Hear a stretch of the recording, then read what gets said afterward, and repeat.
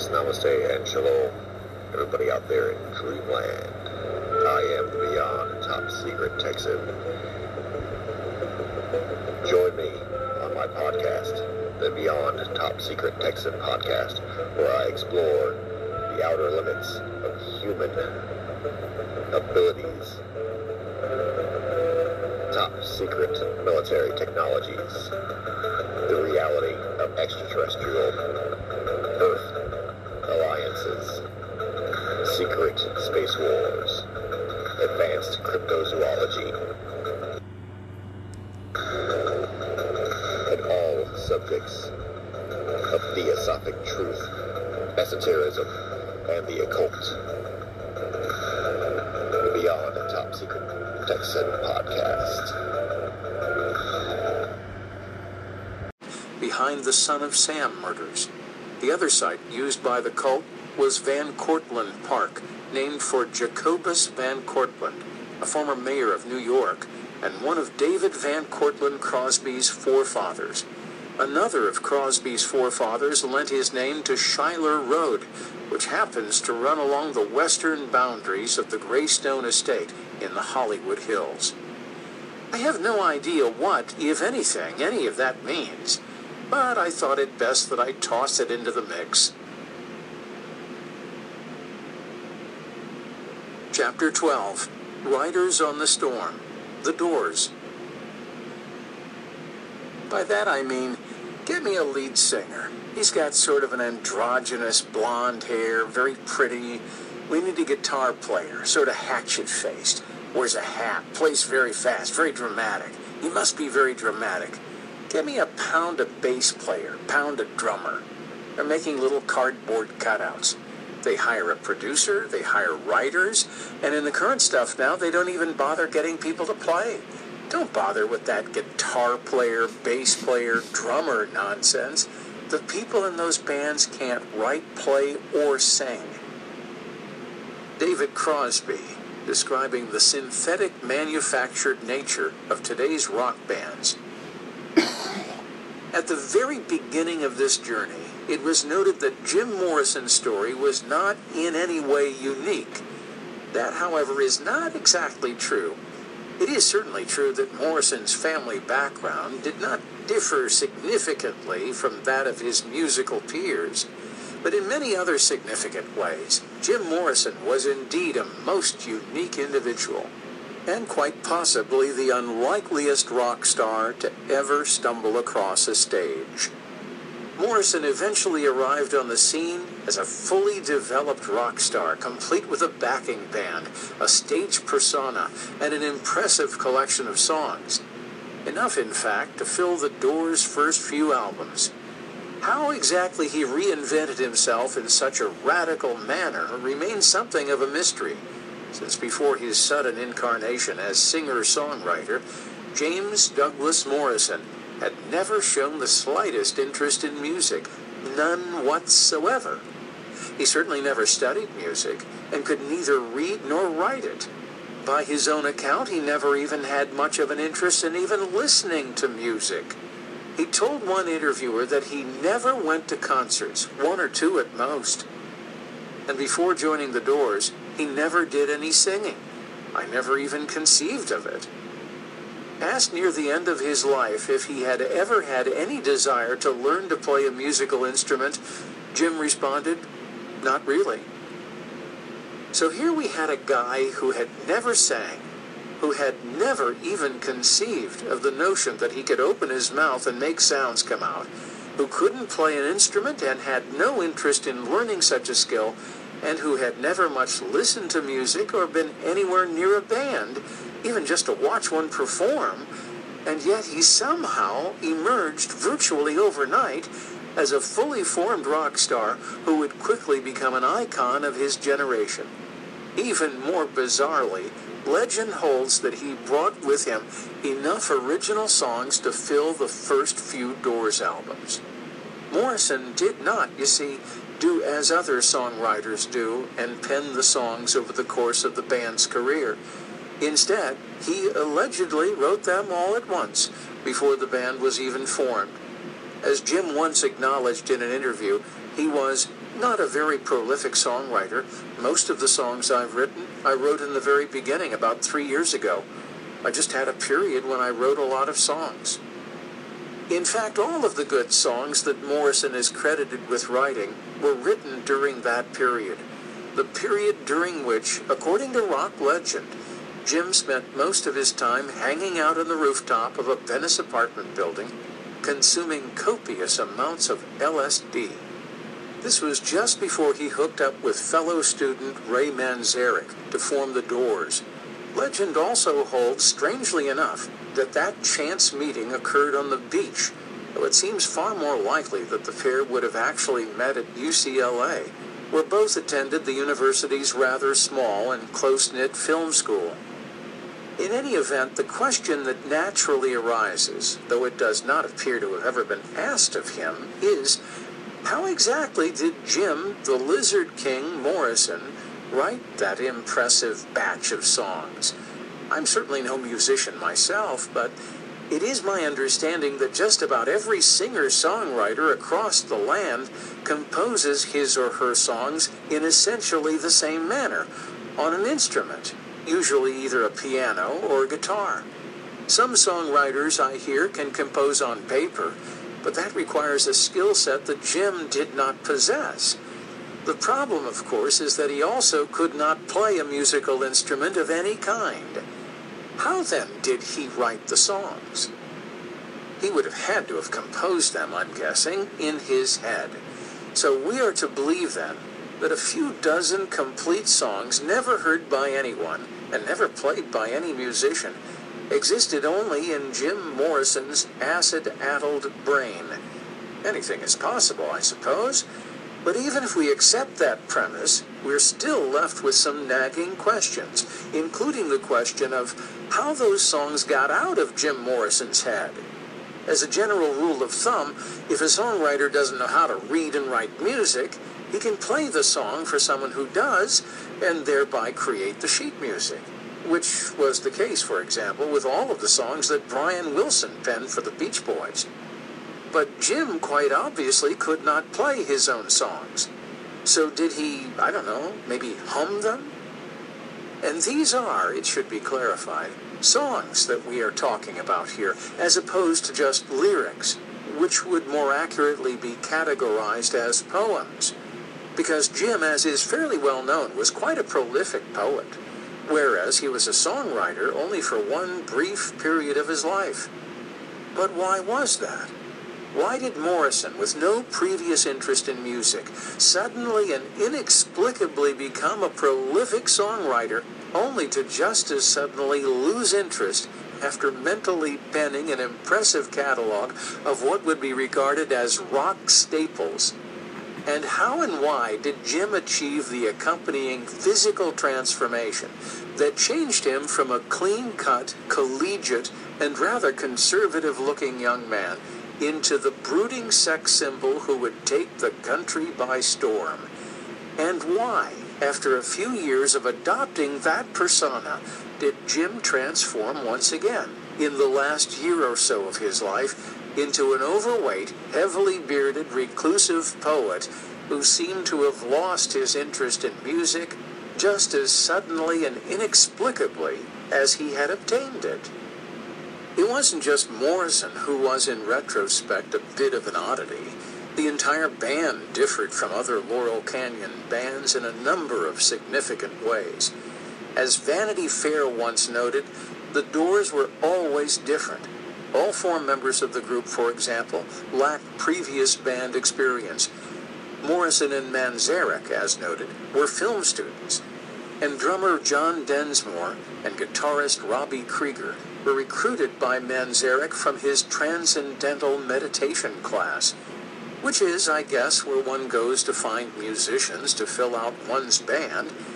That class, however, apparently lacked a bass player, so they did without, except for those times when they used session musicians, and then claimed that they did without. Anyway, the point is that none of the four members of the Doors had any real band credentials. Even a band as contrived as the Byrds, as we shall soon see, had members with band credentials. So too did Buffalo Springfield, with Neil Young and Bruce Palmer, for example, having played in the Mynah Birds, backing a young vocalist who would reinvent himself as Rick Superfreak James. Goldie McJohn of Steppenwolf, oddly enough, was a Mynah Bird as well.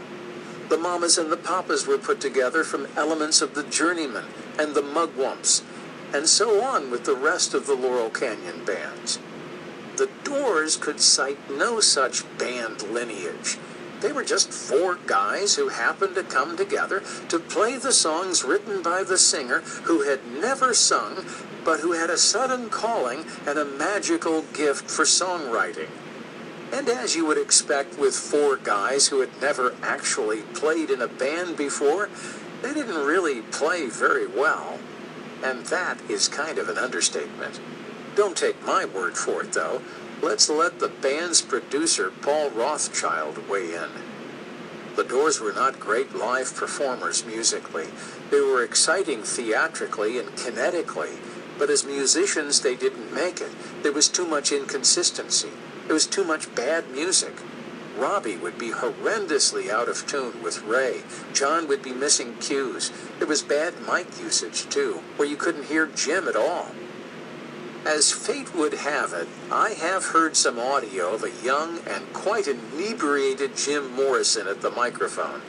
And I would have to say that not being able to hear Jim at all might have, in some cases, actually improved the performance. But performing poorly as a live band, of course, did not really set the Doors apart from its contemporaries. Another thing that was unusual about the band, however, is that from the moment the band was conceived, the lineup never changed. No one was added. No one was replaced. No one dropped out of the band over artistic differences, or to pursue a solo career, or to join another band, or for any of the other reasons that bands routinely change shape. It would be difficult to identify another Laurel Canyon band of any longevity that could make the same claim. After their first two albums, the Byrds changed lineups with virtually every album release. Frank Zappa's Mothers of Invention were in a near-constant state of flux. Love and Steppenwolf changed lineups on a regular basis, with leaders John Kay and Arthur Lee routinely firing band members. Laurel Canyon's country rock bands were also constantly changing shape, usually by incestuously swapping members amongst themselves. But not the Doors. Jim Morrison's band arrived on the scene as a fully formed entity, with a name taken from Aldous Huxley's The Doors of Perception, a stable lineup, a backlog of soon-to-be hit songs, and no previous experience writing, arranging, playing, or performing music. Other than that, though, they were just your run-of-the-mill, organic, grassroots 1960s rock and roll band, albeit one with a curious aversion to political advocacy. Jim Morrison was, by virtually all accounts, a voracious reader. Former teachers and college professors expressed amazement at the breadth and depth of his knowledge on various topics, and at the staggering array of literary sources that he could accurately cite. And yet he was known to tell interviewers that he hadn't studied politics that much really. But that was okay, according to drummer John Densmore, since a lot of people at our concerts, at least, it seems like they don't really come to hear us speak politics. That's the way it was in the 1960s, you see. The young folks of that era just didn't concern themselves much with politics, and certainly didn't want their anti-war icons engaging in anything resembling political discourse. During the Doors' glory days on the Sunset Strip, Morrison struck up an intimate friendship with Whiskey A Go-Go owner Elmer Valentine, according to a Vanity Fair article published in September 2006. At the time, Valentine was also, coincidentally of course, very close to his own secretary booking agent, Gail Sloatman, whom Jim had known since kindergarten through naval officers' circles. Valentine was also, by pretty much all accounts, including his own, a made man. Valentine arrived in L.A. by way of Chicago, where he had worked as a vice cop, a decidedly corrupt vice cop. By his own account, he worked as a police captain's bagman, collecting the filthy lucre on behalf of the captain.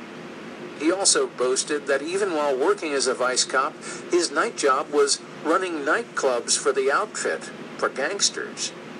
One very close friend from his days in Chicago was Felix Aldericio, also known as Milwaukee Phil, who was arguably the most feared hitman in the country in the 1950s and 60s, carrying out at least 14 murders for Sam Giancana and other Chicago bosses. Valentine was ultimately indicted for extortion, though he naturally managed to avoid prosecution and conviction. Venturing out to L.A. circa 1960, he soon found himself running PJ's nightclub at the corner of Crescent Heights and Santa Monica Boulevards, which, as you may recall, was co-owned by Eddie Nash and was the favored hangout of early rocker murder victim Bobby Fuller. It wasn't long, though, before Valentine had his very own club to run, the legendary Whiskey A Go-Go, where numerous Laurel Canyon bands, including the Doors in the summer of 1966, served their residency. Valentine obviously had considerable financial backing to launch his business empire, and it wasn't much of a secret on the Strip where that backing came from. Frank Zappa once cryptically referred to Valentine's backers as an ethnic organization, while Chris Hillman of the Byrds simply noted that whoever financed Elmer, I don't want to know. Valentine received far more than just financial backing to launch the whiskey. He got a generous assist from the media as well. As Vanity Fair noted, within months of the whiskey's debut, Life magazine had written it up. Jack Parr had broadcast an episode of his Post Tonight weekly program for the club, and Steve McQueen and Jane Mansfield had installed themselves as regulars. Legendary actor McQueen, it should be noted, was a former U.S. Marine who had served in an elite unit tasked with protecting President Harry Truman's private yacht. Turning now to the Byrds, the band that started the folk rock revolution, we find that they were, by any reasonable assessment, an entirely manufactured phenomenon. As a fledgling band, they had any number of problems. The first and most obvious was that the band's members did not own any musical instruments. That problem was solved, though, when Naomi Hirshhorn, better known for funding quasi-governmental projects such as the Hirshhorn Museum in Washington, D.C., stepped up to the plate to provide the band with instruments, amplifiers, and the like. But that didn't solve a bigger problem, which was that the band's members, with the notable exception of Jim, later Roger McGowan, didn't have a clue as to how to actually play those instruments. Cast to play the bass player was Chris Hillman, who had never picked up a bass guitar in his life. As he candidly admitted years later, he was a mandolin player and didn't know how to play bass. But the other band members didn't know how to play their instruments either, so I didn't feel too bad about it. On drums was Michael Clark, who had never before held a set of drumsticks in his hands, but who bore a resemblance to Rolling Stone Brian Jones, which was deemed to be of more significance than actual musical ability. As Crosby co-author Carl Gottlieb recalled, Clark had played beatnik bongos and conga drum, but had no experience with conventional drumming. Richie Unterberger noted in Turn, Turn, Turn that the guys in the Byrds had barely known each other before getting thrown into the studio, were still learning electric instruments, and in a couple cases had never really even played their assigned instruments at all. Actually, Michael Clark didn't even have an instrument to start with. On his first rehearsals and even some recording sessions, he kept time on cardboard boxes. Gene Clark, though by far the most gifted songwriter in the band and a talented vocalist as well, could barely play his guitar, and so was relegated to banging the tambourine, which was Jim Morrison's and various non-musically inclined members of the Partridge Family's instrument of choice as well. David Crosby, tasked with rhythm guitar duties, wasn't much better. Crosby himself admitted in his first autobiography, does anyone really need to write more than one autobiography, by the way? That Roger was the only one who could really play. The band had another problem. With the clear exception of Gene Clark, the group was a bit lacking in songwriting ability. To compensate, they initially played mostly covers.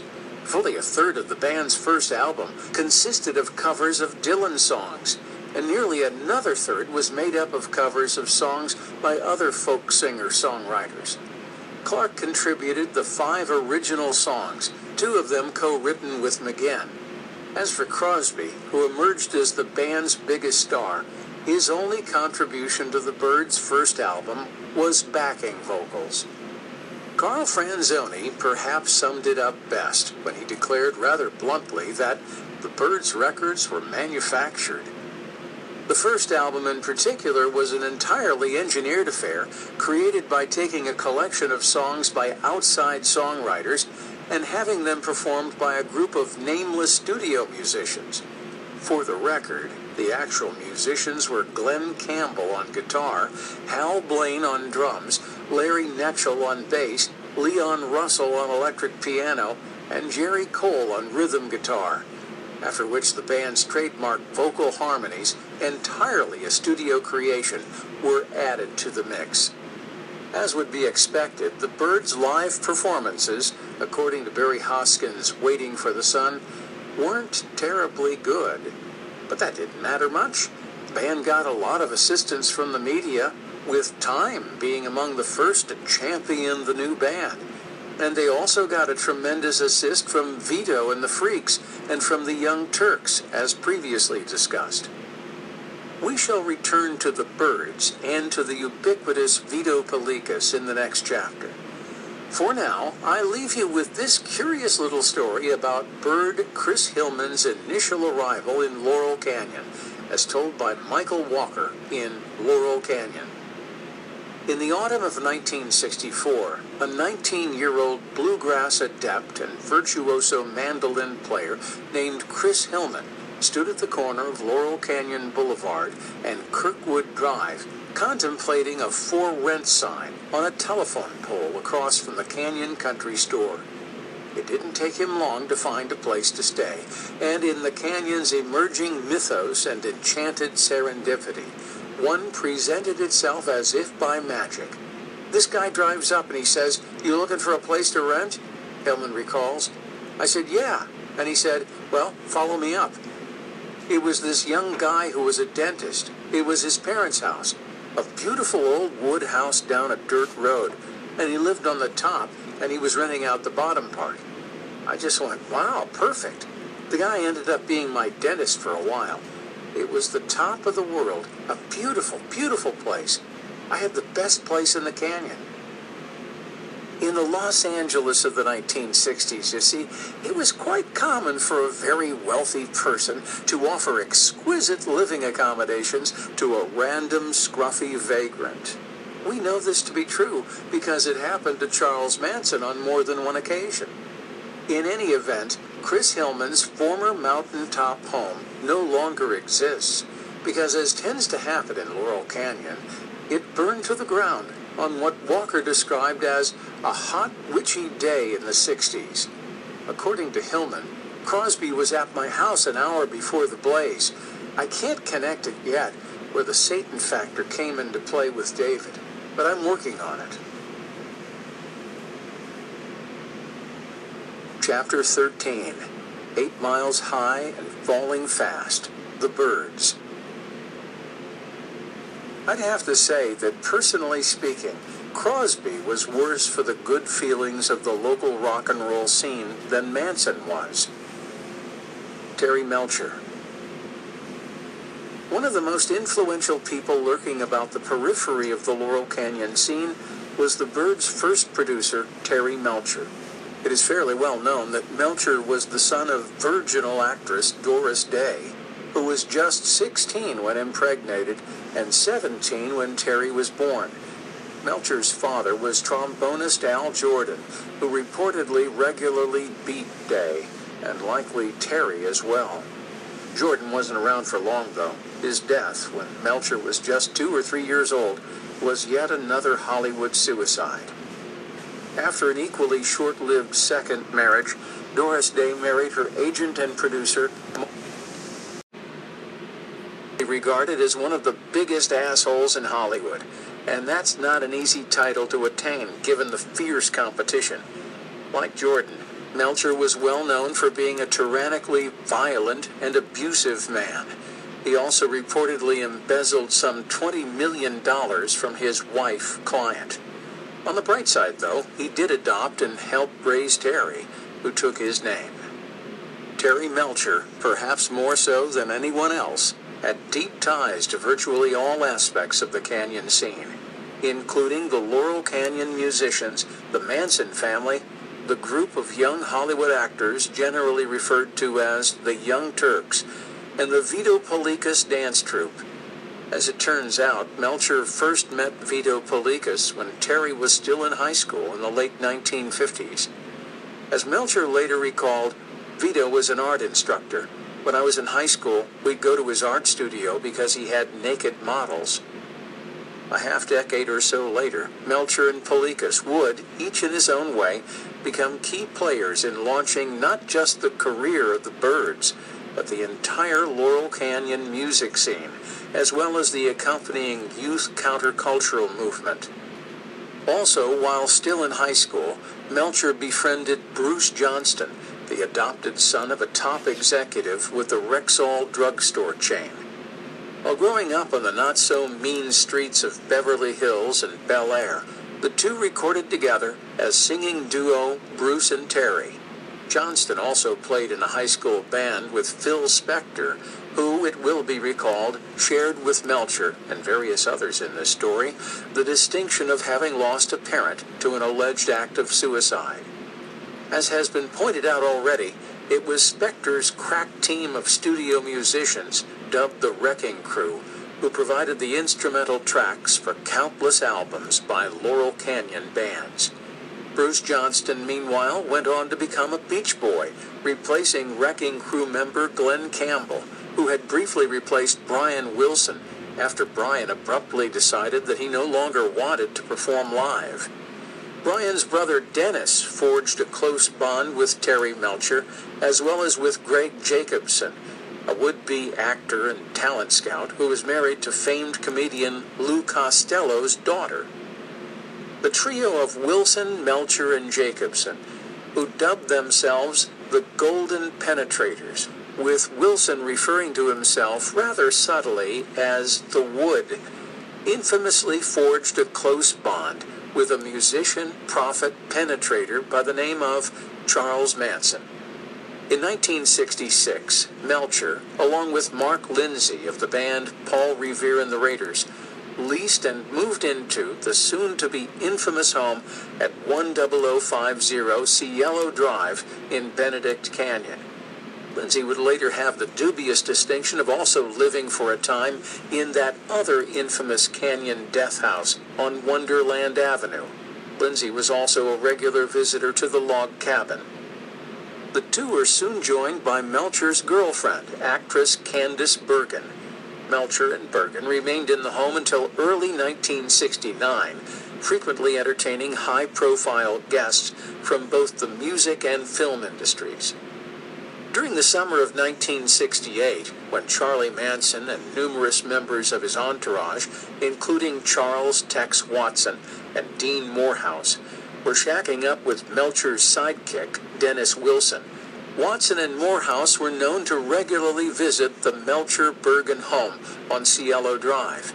Charlie Manson is known to have visited the Melcher home on several occasions as well, and to have occasionally borrowed Melcher's Jaguar.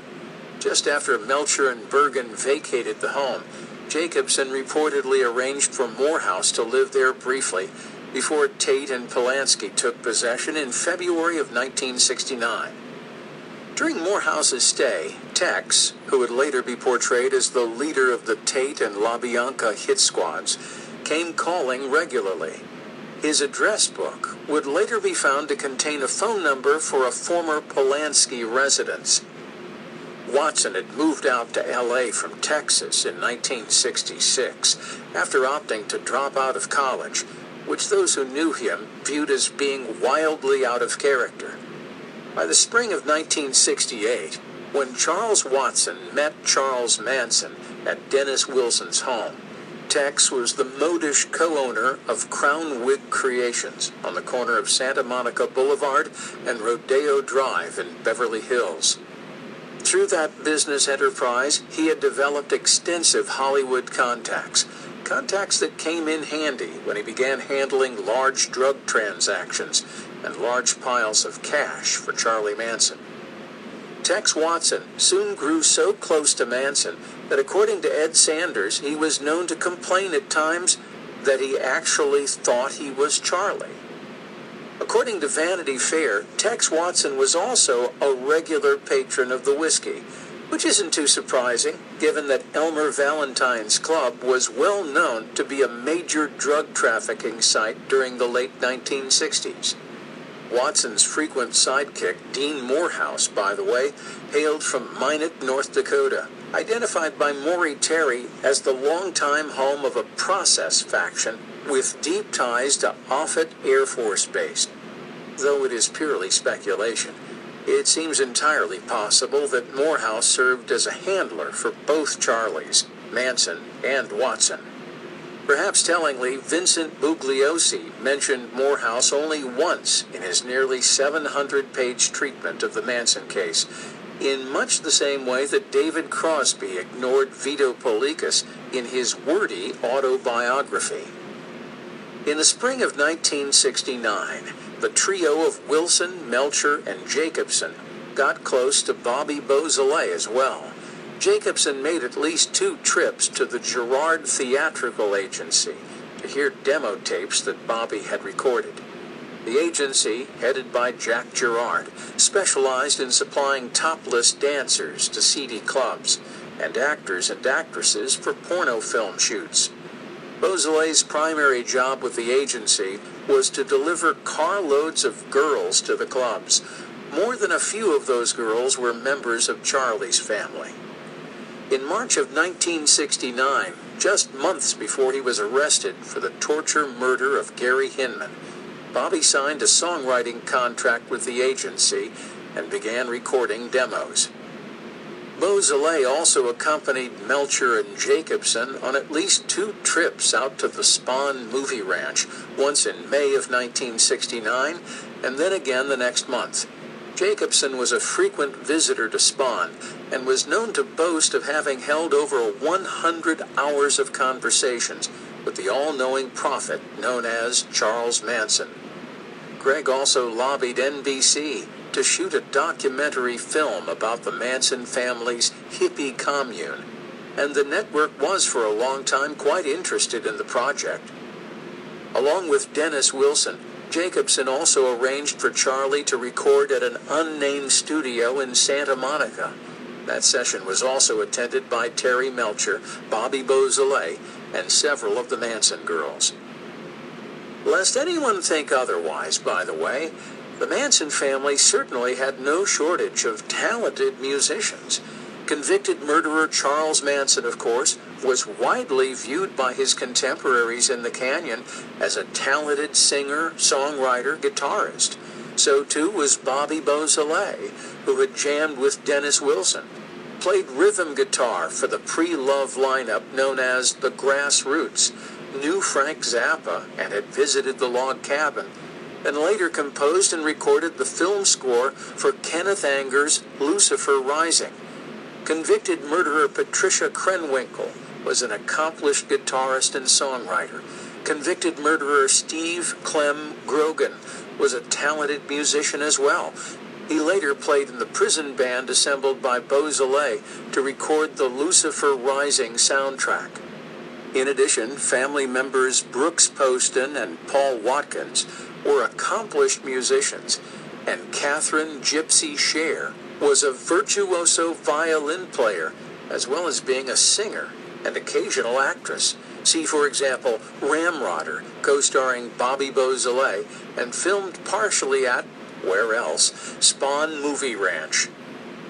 Catherine Sher is notable in other ways as well, including her unparalleled feat of raising the bar so high on parental suicides that no one else, even in Laurel Canyon, is likely to be able to clear it. Orphaned as a child when both biological parents purportedly committed suicide, Gypsy was adopted by a psychologist and his wife. Her adopted mother then allegedly committed suicide as well, leaving her to be raised by her adoptive father. Cher is also notable for being the oldest of Charlie's girls, nearly 27 at the time of the murders. Most of the others were under 21, and many, including Dean Morehouse's daughter, Ruth Ann Ooish Morehouse, were minors. Gypsy lived with Bobby Beausoleil before meeting and living with Manson, and she seemed to serve as a recruiter for both of them. According to Ed Sanders, Gypsy Cher also arranged for Paul Rothchild, the producer of The Doors, to hear the family music. It seems as though just about everyone had an opportunity to hear the family's music. Some of it was recorded in Beach Boy Brian Wilson's state-of-the-art home recording studio. Some was recorded by Terry Melcher and Greg Jacobson at Spahn Ranch, using a mobile recording studio. Some was recorded in Santa Monica. By some reports, some was recorded by a major Hollywood studio. Other recordings were likely made as well, though nobody really likes to talk about such things. Greg Jacobson recorded many of his marathon conversations with Charlie, but as with the demo recordings made by Dennis Wilson, everyone likes to pretend that such recordings were lost or destroyed or never existed. The family was filmed at Spahn Ranch by Melcher as well.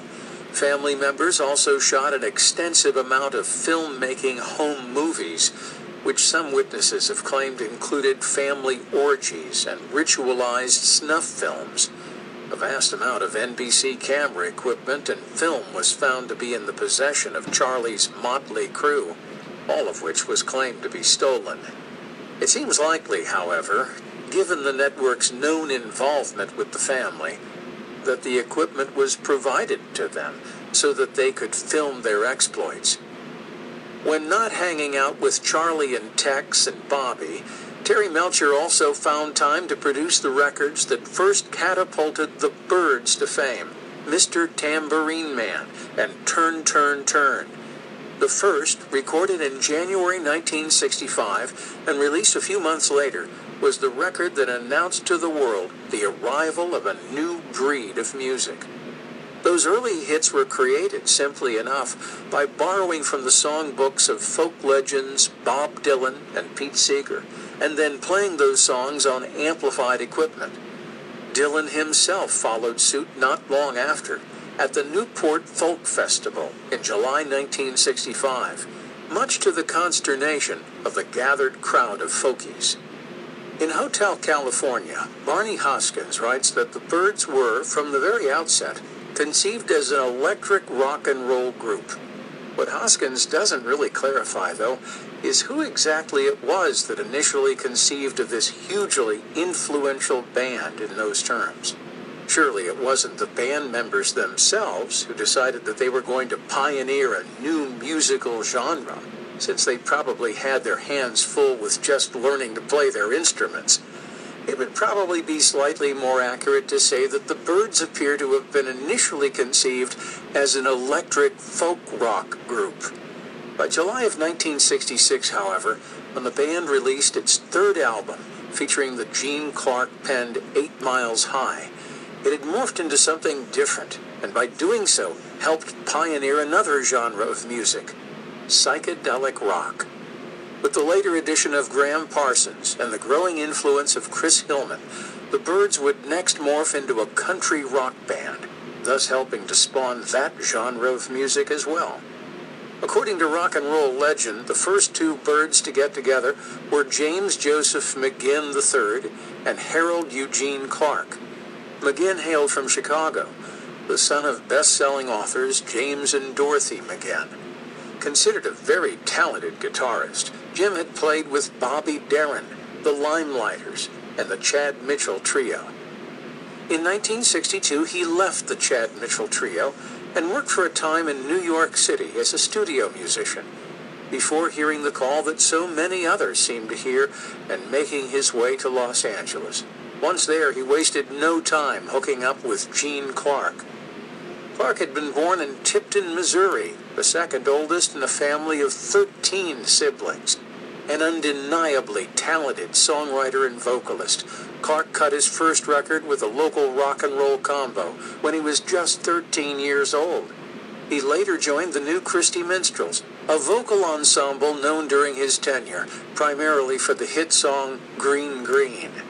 Like so many others, however, Gene soon found himself packing his bags for, where else?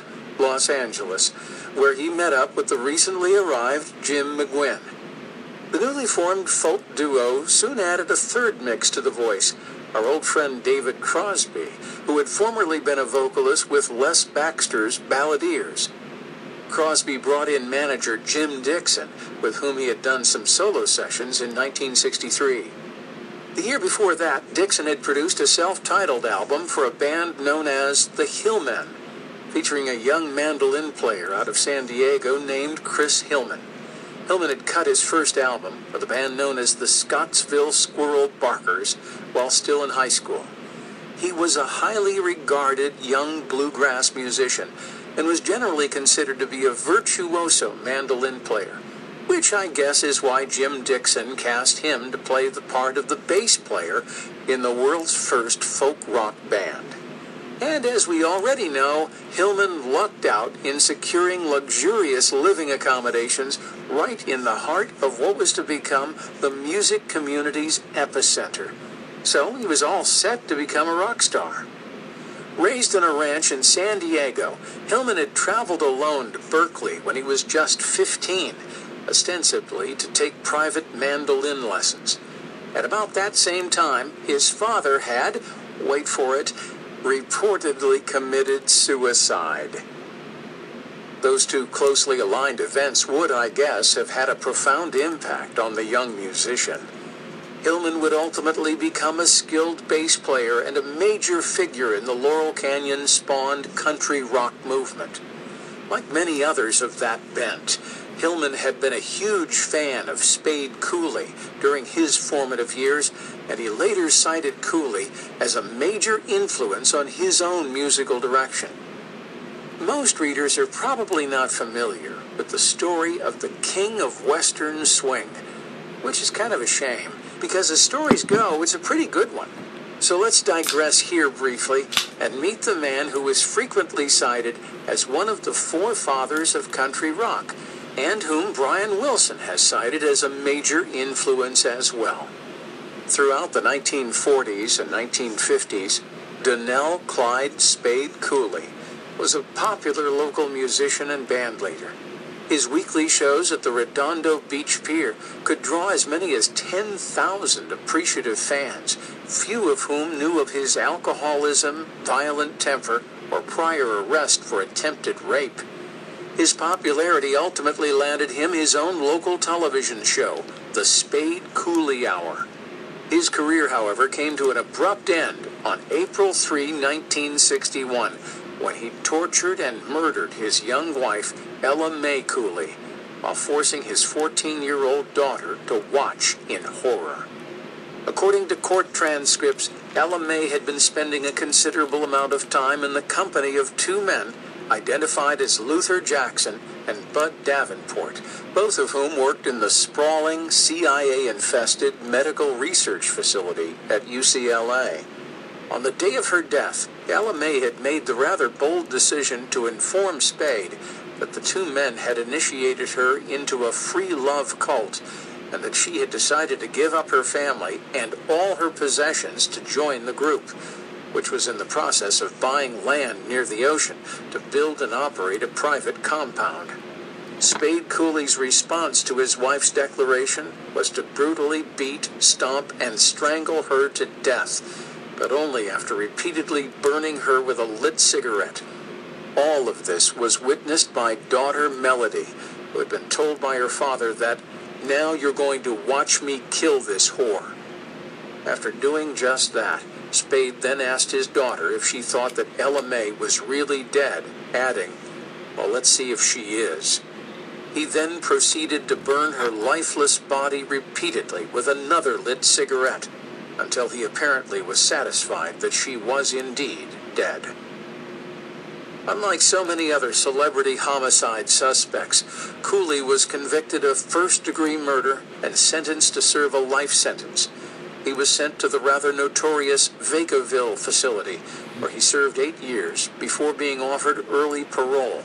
Just before his scheduled release, he arranged a November 23, 1969 comeback concert in Oakland, for which his captors had agreed to release him on a 3-day pass. The concert was reportedly a huge success, and it looked as though Cooley's star was about to shine once again upon his pending release from prison. But that's not quite how the story ends. Instead, Cooley walked back to his dressing room right after the show and promptly dropped dead, thus ending the saga of Spade Cooley, and allowing us to return to where we left off. After, that is, taking one more quick detour here to note that not long after Spade Cooley was scheduled for release, another peripheral character in this story decided that it might be a good idea to kill his wife as well. Humble Harv Miller was a popular DJ on LA's #1 pop music station during that era, KHJ, on the AM dial. During the latter half of the 1960s, Miller was yet another of the players who helped launch the careers of the Laurel Canyon bands by being the first to get their new singles on the radio. But then he, like Cooley, killed his wife and was sent to prison. Also like Cooley, he was granted early release. But unlike Spade, Miller successfully resumed his career.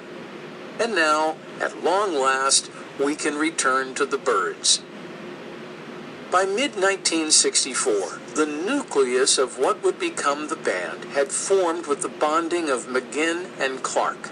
Between the two of them, they would provide the band with its signature 12-string guitar sound, its 2 lead vocalists, and, in the early years at least, its best songwriters. Then along came David Crosby, who added little more than harmony vocals, at least on the first 2 albums, but who seems to have largely hijacked the band with the help of manager Jim Dixon, who added fake bass player, but real musician, Chris Hillman. Crosby then rounded out the band by adding fake drummer Michael Clark. Clark had been born Michael Dick in Spokane, Washington. At 17, Dick ran away from home and hitchhiked to the land of enchantment known as California, apparently becoming Michael Clark along the way. The year was 1963. According to rock history as told by David Crosby, Clark and Crosby met in Big Sur, which coincidentally happens to be the location of the notorious Esalen Institute, or CSNY would play some years later. A year later, the vagrant teenager with no drumming experience would find himself cast to play the role of the drummer in the band designed to be America's answer to the Beatles. According to Crosby, Clark's first LA address was the home of Terry Melcher. The band, now complete, first dubbed themselves the Jet Set, and then the Beefeaters, even recording a less than memorable single under the latter moniker, before finally settling on the Byrds. Before the end of 1964, Jim Dixon had signed the band to a deal with Columbia Records. As Barney Hoskins recounts in Waiting for the Sun, the obvious ineptitude of Michael Clark and shakiness of most of the others was still a problem when Jim Dixon got the band signed to Columbia in November. Columbia assigned the new band to staff producer Terry Melcher. That assignment, it would seem, was a rather fortuitous one, given that the fledgling band's rehearsal space just happened to be in the very same basement studio that Melcher snuck off to while in high school. Just 2 months after signing with Columbia, the band, or rather its surrogates, were already in the studio recording Mr. Tambourine Man at the insistence of Jim Dixon. Despite the objections of various band members, Dixon reportedly pushed hard for the song to be the band's first single. On March 26, 1965, just 2 months after pretending to lay down the instrumental tracks for Mr. Tambourine Man, the Byrds played their first real live show as the first act of the refurbished and reopened Ciro's nightclub. I wasn't there, so I can't say for sure, but I'm going to go out on a limb here and guess that a band whose entire rhythm section was just learning to play their instruments probably did not put on a very compelling performance. The Byrds apparently played one other live show before the Ciro's opening, though the nature of that show appears to be in dispute. Or perhaps there were 2 previous shows. According to Jim Dixon, the Byrds' first public gig was booked by Lenny Bruce's mother, Sally Marr. She got them a job at Los Angeles City College, noon assembly, for a half hour.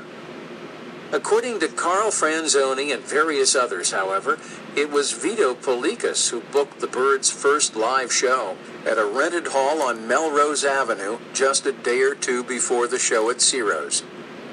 In any event, Mr. Tambourine Man was released about a month after the band had its big public debut at Ciro's, and the LA music scene would never be the same again. Before long, clubs big and small were popping up all along the fabled Sunset Strip, and bands were spilling out of Laurel Canyon to play them. As Terry Melcher recalled, kids came from everywhere. It just happened.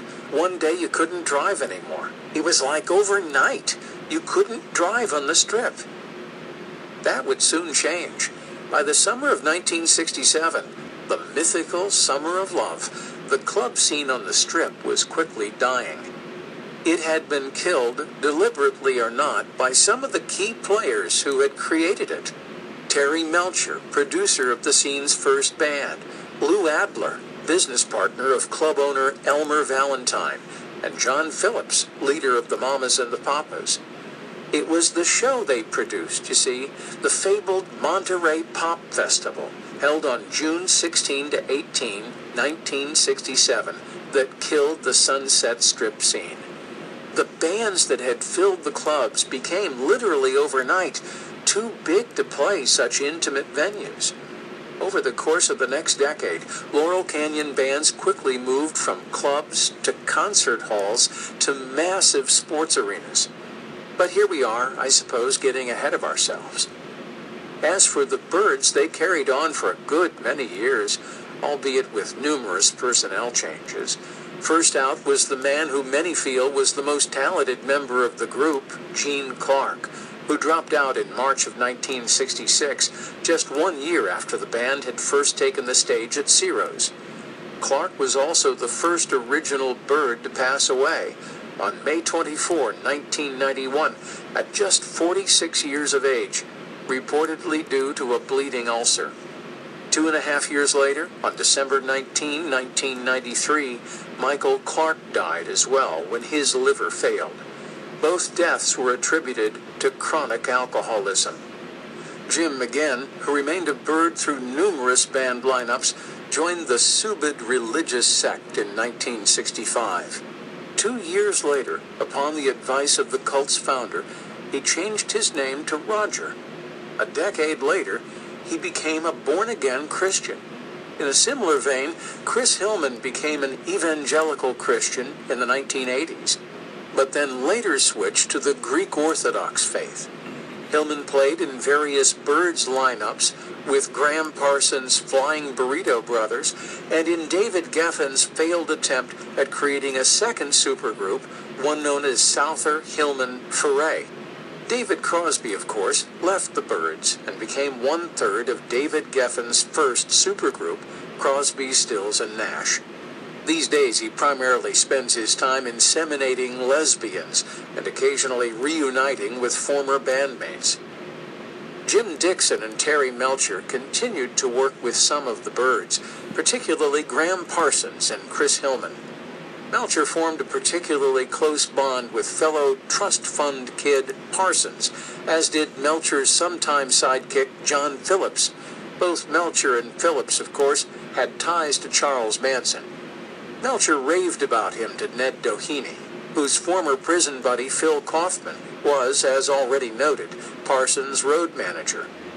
In unrelated news, Bill Siddons, the Doors road manager, was once a paramour of Mansonite Lynette Squeaky Fromm.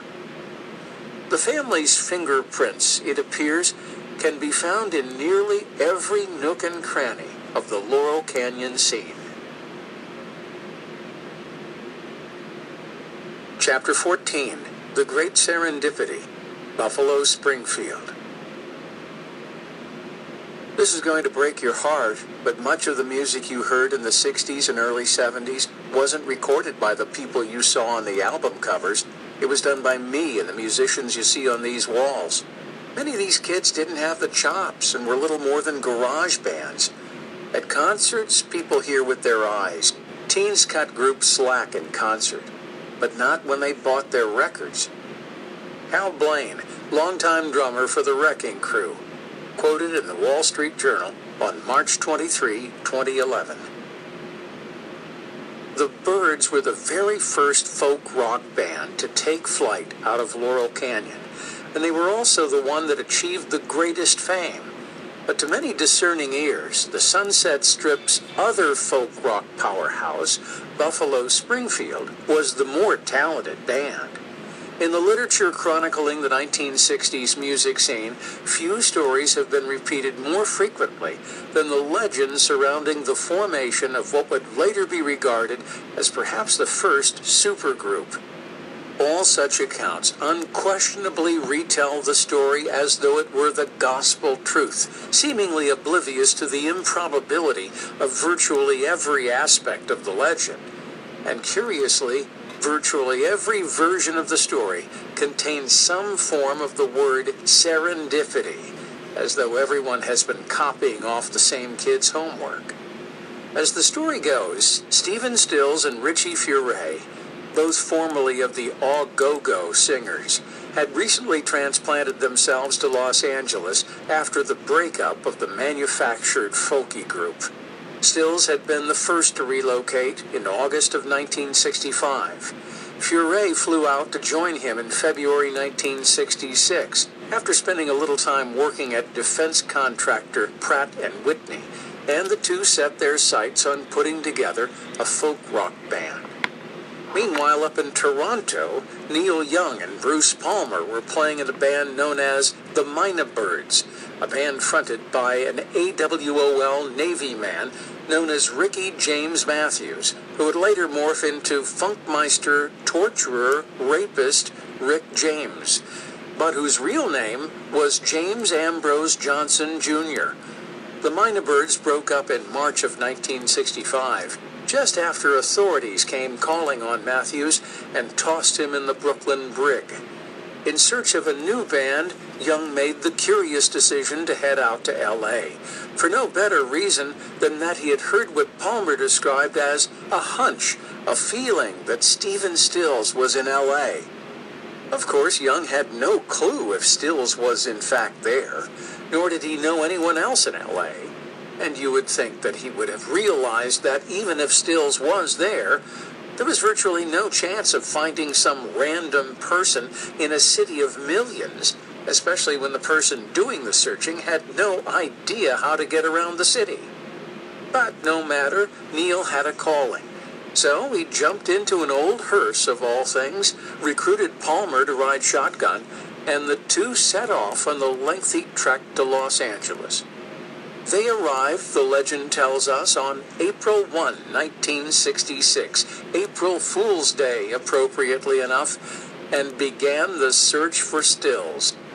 Several days of searching yielded no results, however, and on the afternoon of April 6, the frustrated pair decided to head off to San Francisco in the hopes that maybe they would have better luck finding Stephen there. Perhaps they were going to go on a tour of all the big cities in America in the hopes that somewhere along the way they might find Stephen Stills. But as fate would have it, just as they were about to head out of town, Stephen Stills found them. As Barney Hoskins tells the story in Hotel California, early in April 1966, Stills and Richie Furay were stuck in a Sunset Strip traffic jam in Barry Friedman's Bentley. As they sat in the car, Stephen spotted a 1953 Pontiac hearse with Ontario plates on the other side of the street. "I'll be damned if that ain't Neil Young," Stills said. Friedman executed an illegal U-turn and pulled up behind the hearse.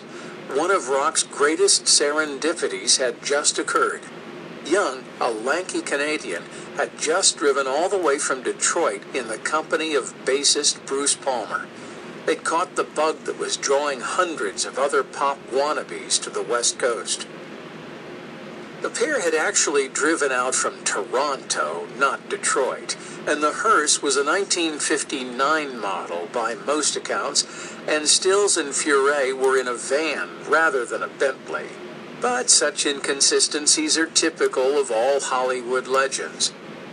In any event, John Einerson, in For What It's Worth, supplies a somewhat longer and more hyperbole-filled version of the legend. What transpired next is no longer considered simply a chance encounter. Transcending mere fact, the events of the next few minutes have taken on mythic proportions to become, in the annals of popular culture, legendary. More than pure luck, coincidence, or serendipity, at the very moment the planets aligned, stars crossed, everyone's karma turned positive, divine intervention interceded, the hand of fate revealed itself, whatever you subscribe to, in order to explain the unexplained. Though each of the 5 participants in that moment in time tell it slightly differently, the fact remains that the occupants of the white van, individually or collectively, depending on who's retelling it, noticed the black hearse with the foreign plate heading the other direction. Once the light of recognition came on, the van hastily pulled an illegal and likely difficult in rush hour U-turn, maneuvering its way through the line of northbound cars, horn honking frantically all the while, to pull up behind the hearse. One of the passengers leapt out, ran up, and pounded on the driver's side window of the strange vehicle, yelling to the startled travelers inside, who had taken no notice of the blaring car horn directly behind them. "Hey, Neil, it's me, Steve Stills. Pull over, man."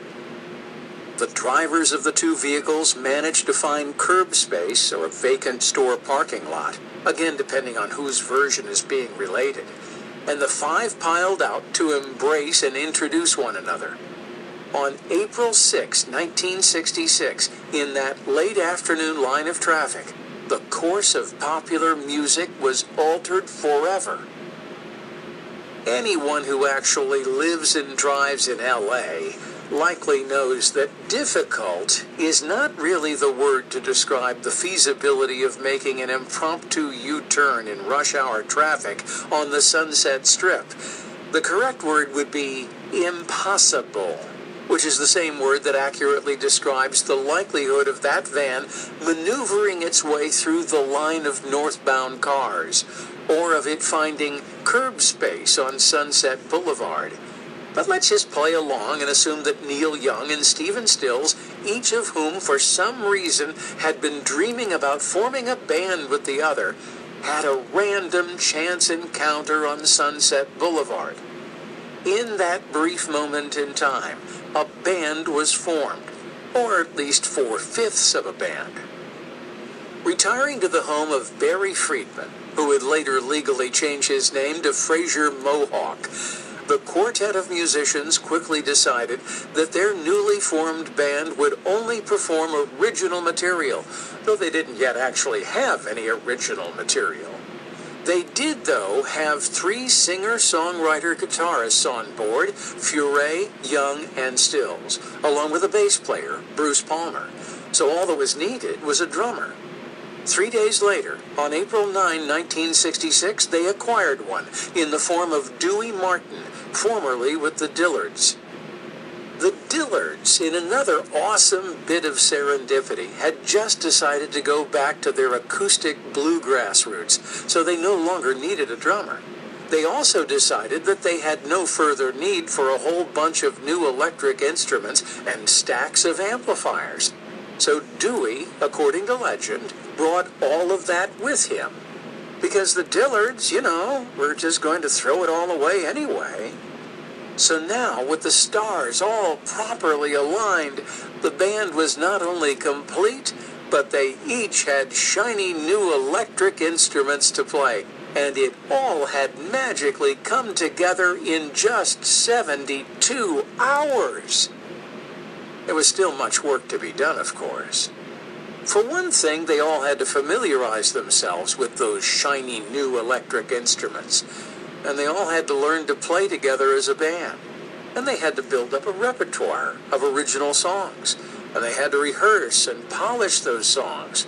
But not to worry, they had, as we'll see, at least a couple of hours to work on each of those things. Unlike the Byrds, the members of the Buffalo Springfield were, by all accounts, talented musicians from the outset. Stills and Young were both skilled lead guitarists and songwriters, though Young's vocals were, to be sure, an acquired taste. Furey was an accomplished rhythm guitarist and songwriter, as well as being the group's best lead vocalist. Bruce Palmer was a respected bass player who shockingly actually had experience playing the instrument. And Dewey Martin, several years older than the rest of the crew, had drummed for such legendary artists as the Everly Brothers, Charlie Rich, Roy Orbison, Patsy Cline, and Carl Perkins.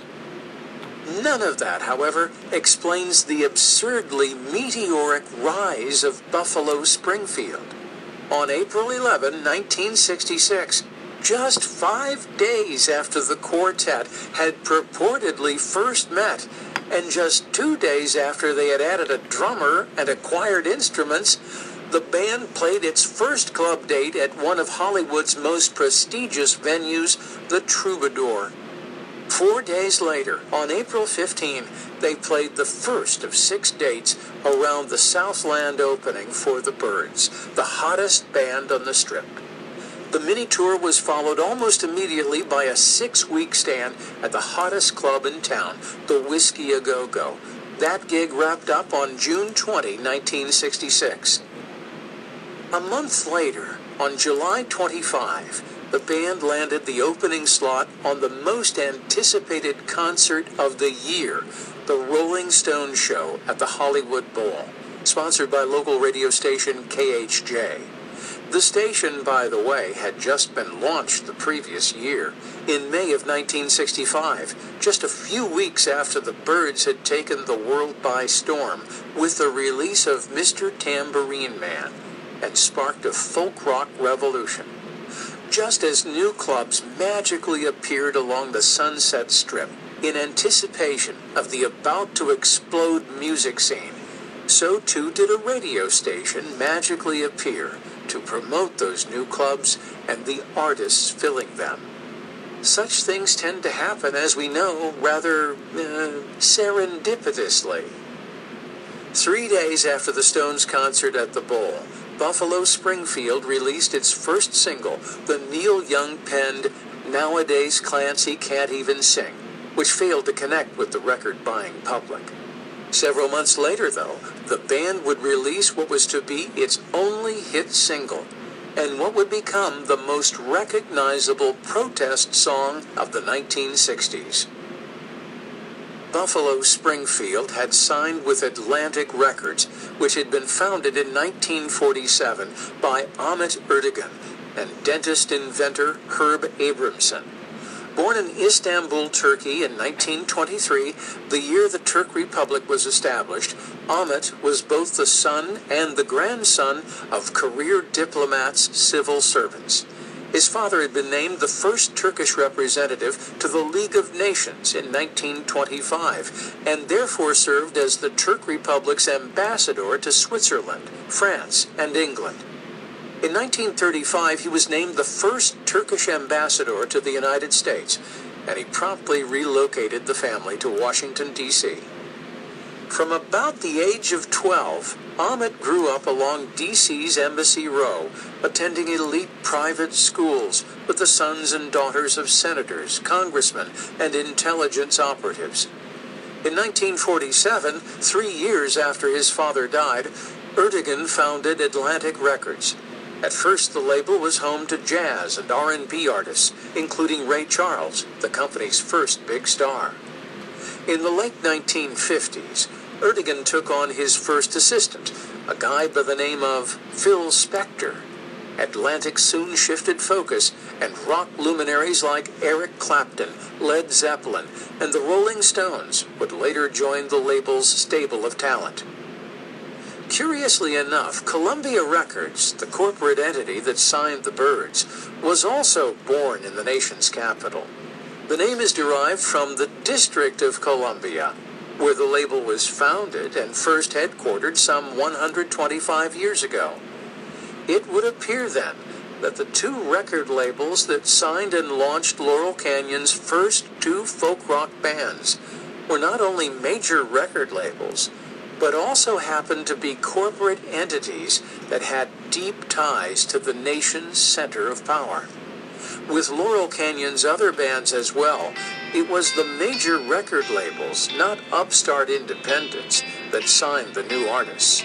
It was the major labels that provided them with instruments and amplifiers. It was the major labels that provided them with studio time and session musicians. It was the major labels that recorded, mixed, and arranged their albums. And it was the major labels that released and then heavily promoted those albums. As Unterberger duly notes in his expansive 2-volume review of the folk rock movement, much folk rock was recorded and issued by huge corporations and broadcast over radio and television stations owned for the most part by the same or similar pillars of the establishment. The corporate titans of all three branches of the mainstream media, print, radio, and television, did their part to help out the titans of the record industry.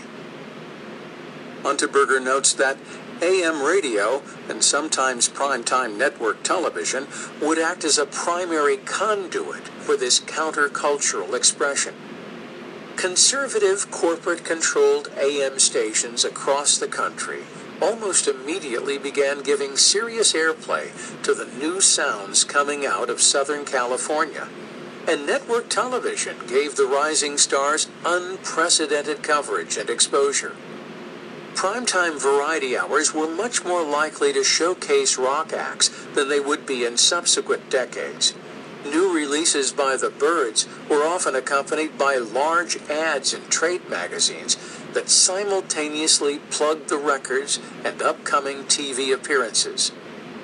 The boys in Buffalo Springfield, for example, managed to find themselves appearing as guests on an impressive array of network television shows, including American Bandstand, The Smothers Brothers Show, Shebang, The Della Reese Show, The Go Show, The Andy Williams Show, Hollywood Palace, Where the Action Is, Joey Bishop's Late Night Show, and a local program known as Boss City. They also made guest appearances, curiously enough, on primetime hits like Mannix and The Girl from U.N.C.L.E. The print media did its part as well to raise awareness of the new music countercultural scene. In September 1965, the nation's premier news weeklies, Time and Newsweek, ran virtually simultaneous stories on the folk rock craze, just months after the first folk rock release had climbed to the top of the charts. The country's biggest daily newspapers chimed in as well, providing an inordinate amount of coverage of the emerging scene. By the end of 1967, the movement had its very own publication, Rolling Stone.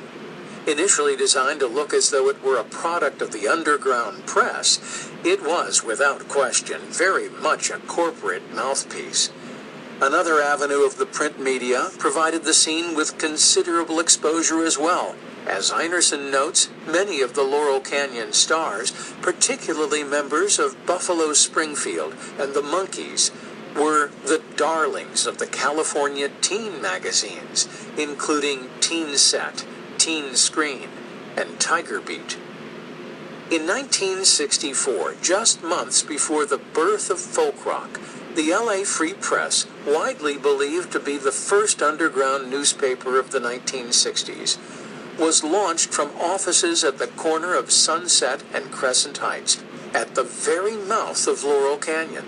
The publication, which quickly became the voice of the canyon, was initially financed by comedian Steve Allen. In the late 1970s, it was purchased and killed off by pornographer Larry Flynt. As the story is usually told, the 1960s countercultural movement posed a rather serious threat to the status quo. But if that were truly the case, then why was it the pillars of the establishment, to use Unterberger's words, that initially launched the movement? Why was it the man that signed and recorded these artists, and that heavily promoted them on radio, on television, and in print, and that set them up with their very own radio station and their very own monthly magazine? It could be argued, I suppose, that this was simply a case of corporate America doing what it does best, making a profit off of anything and everything. Blinded by greed, a devil's advocate might say, the corporate titans inadvertently created a monster. The question that is begged by that explanation, however, is why, after it had become abundantly clear that a monster had allegedly been created, was nothing done to stop the growth of that monster? Why, for example, did the state not utilize its law enforcement and criminal justice powers to silence some of the most prominent countercultural voices?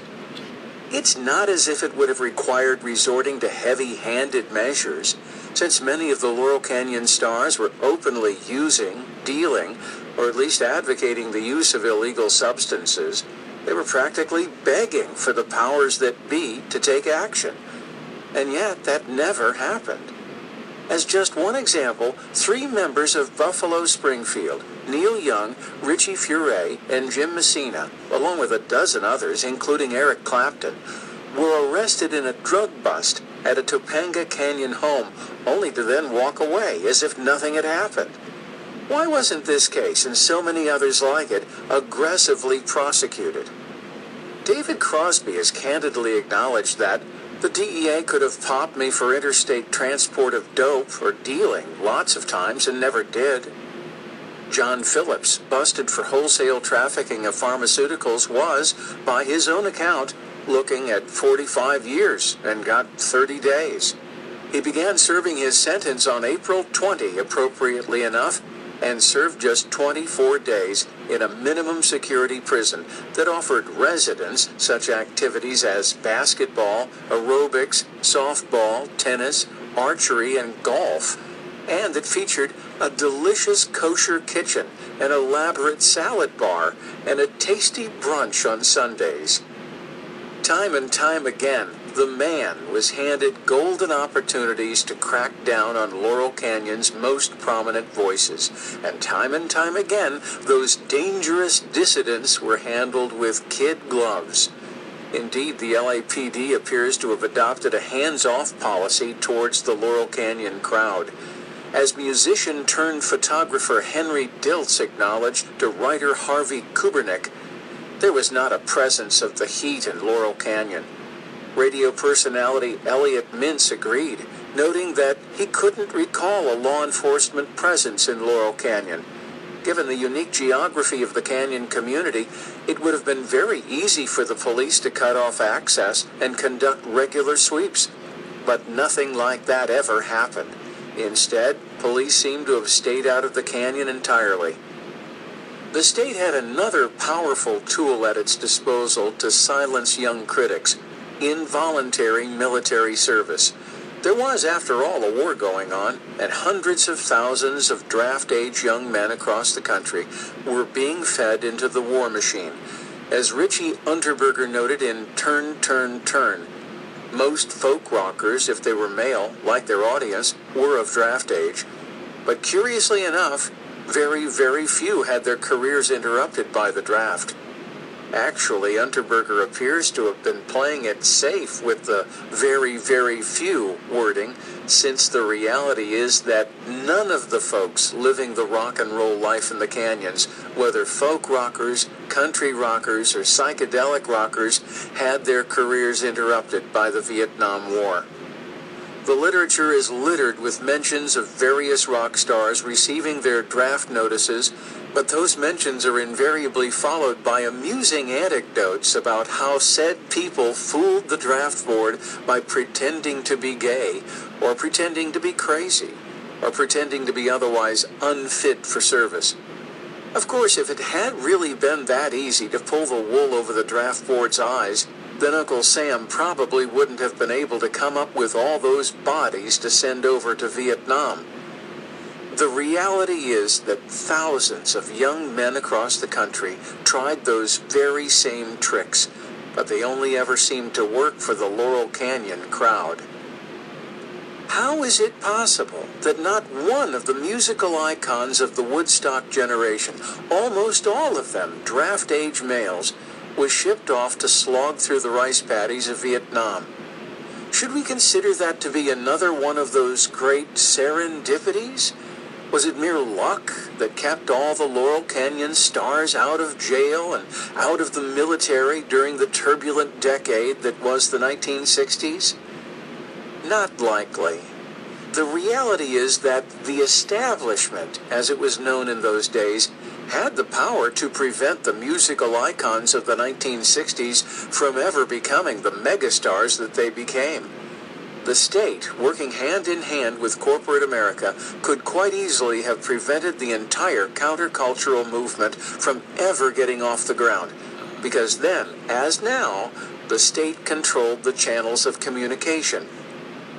A real grassroots cultural revolution would probably have involved a bunch of starving musicians barely scratching out a living playing tiny coffee shops in the hopes of maybe someday landing a record deal with some tiny independent label. And then, just maybe, if they got really lucky, getting a little airplay on some obscure college radio stations. But that's not how the 60s folk rock revolution played out, not by any stretch of the imagination. And now, without further ado, let's circle back around and take a look at the Buffalo Springfield story from the beginning, starting from January 3, 1945, when Stephen Arthur Stills was born to William and Talitha Stills. As John Einerson recounts in For What It's Worth, Stephen's roots were firmly planted in southern soil. His family traces its history back to the plantations of the rural antebellum South. After the Union armies laid waste to much of the southern farm economy, the family relocated to Illinois. Einerson describes William Stills as somewhat of a soldier of fortune, an engineer, builder, and dreamer who frequently uprooted the family to follow his dreams and schemes. That is, I suppose, as good a definition as any for what he actually appears to have been, a military intelligence operative who was frequently on assignment in various hotspots in Central America. Stephen's childhood was spent in Illinois, Texas, Louisiana, Florida, and various parts of Central America, including Costa Rica, El Salvador, and the Panama Canal Zone. At a fairly young age, Stills attended the Admiral Farragut Military Academy in St. Petersburg, Florida. In later years, his authoritarian manner and military bearing would earn him the nickname the Sarge. He joined his first band, the Radars, as a drummer.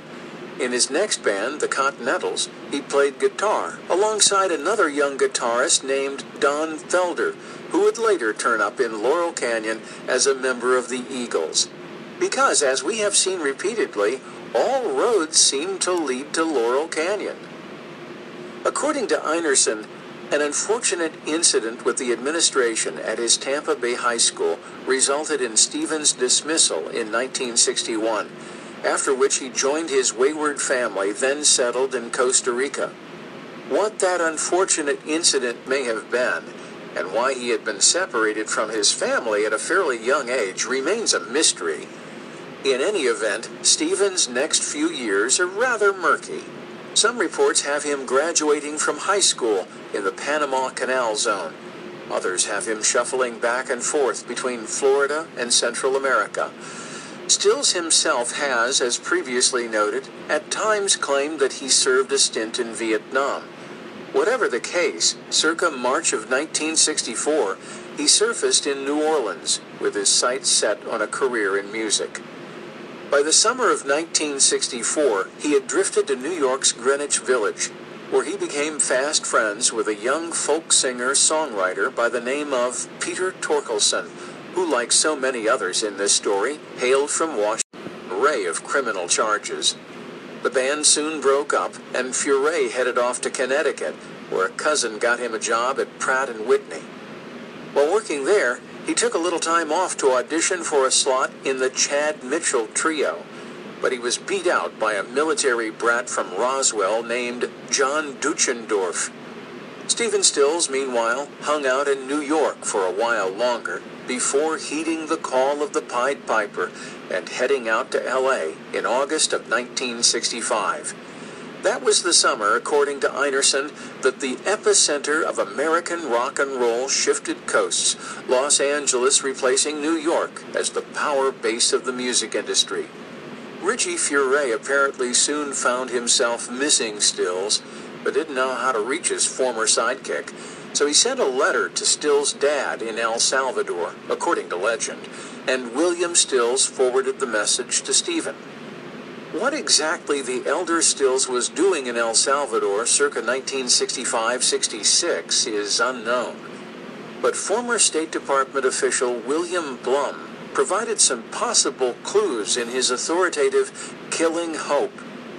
Throughout the 1960s, multifarious American experts occupied themselves in El Salvador by enlarging and refining the state's security and counterinsurgency apparatus. The police, the National Guard, the military, the communications and intelligence networks, the coordination with their counterparts in other Central American countries. As matters turned out, these were the forces and resources which were brought into action to impose widespread repression and wage war. Meanwhile, up in Canada, Neil Young and Bruce Palmer were handling guitar and bass duties for the Mynah Birds. Neil Percival Kenneth Ragland Young was born on November 12, 1945 in Toronto to Scott Young, a sports writer and novelist, and Edna Rassie Ragland, a Canadian television personality.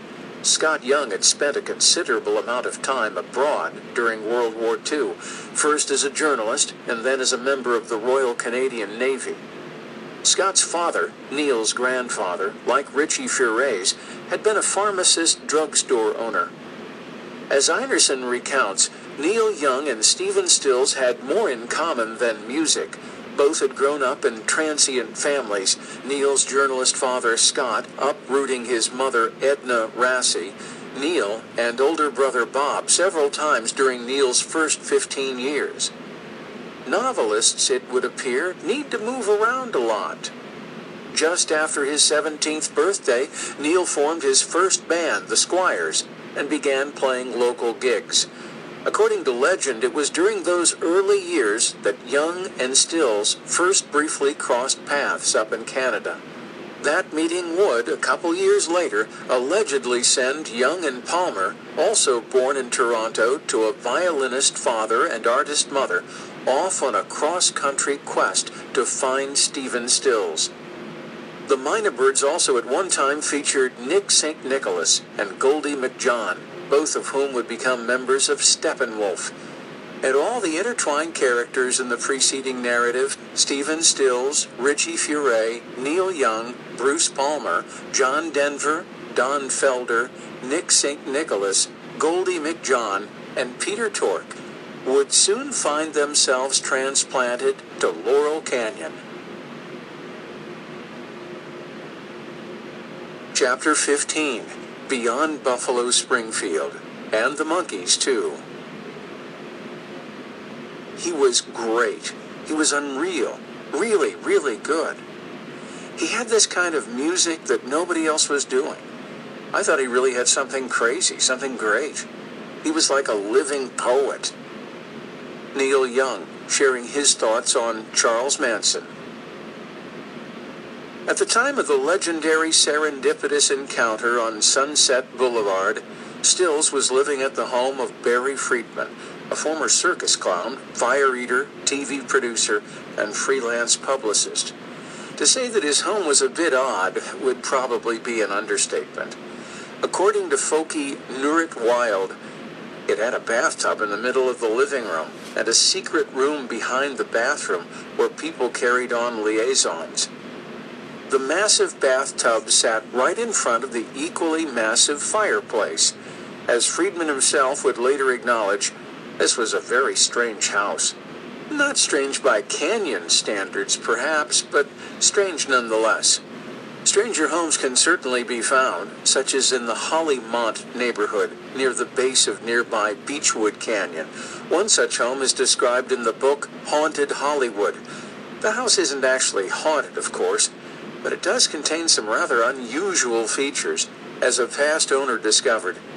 The house's most startling feature, a secret passageway behind a built-in bookshelf he'd discovered during remodeling. It connected to a series of subterranean tunnels linking several houses on the hillside. While exploring the tunnel beneath his house, Gray found a makeshift grave. The headstone read, Regina, 1922. In Friedman's not quite as strange home, he had taken both Stills and Furet under his wing, providing them with a place to live and rehearse, doling out spending money, and introducing them to various music industry contacts. Friedman had been present when the fabled meeting took place, and it was to his home that the group adjourned after stopping on the Strip.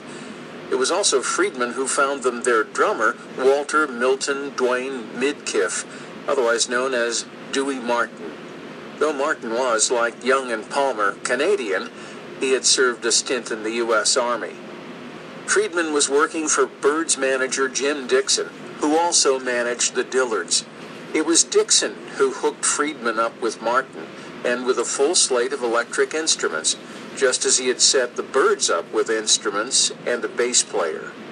Dixon and Friedman would soon become neighbors when Friedman moved from his odd house on Fountain Avenue to a home in, naturally enough, Laurel Canyon.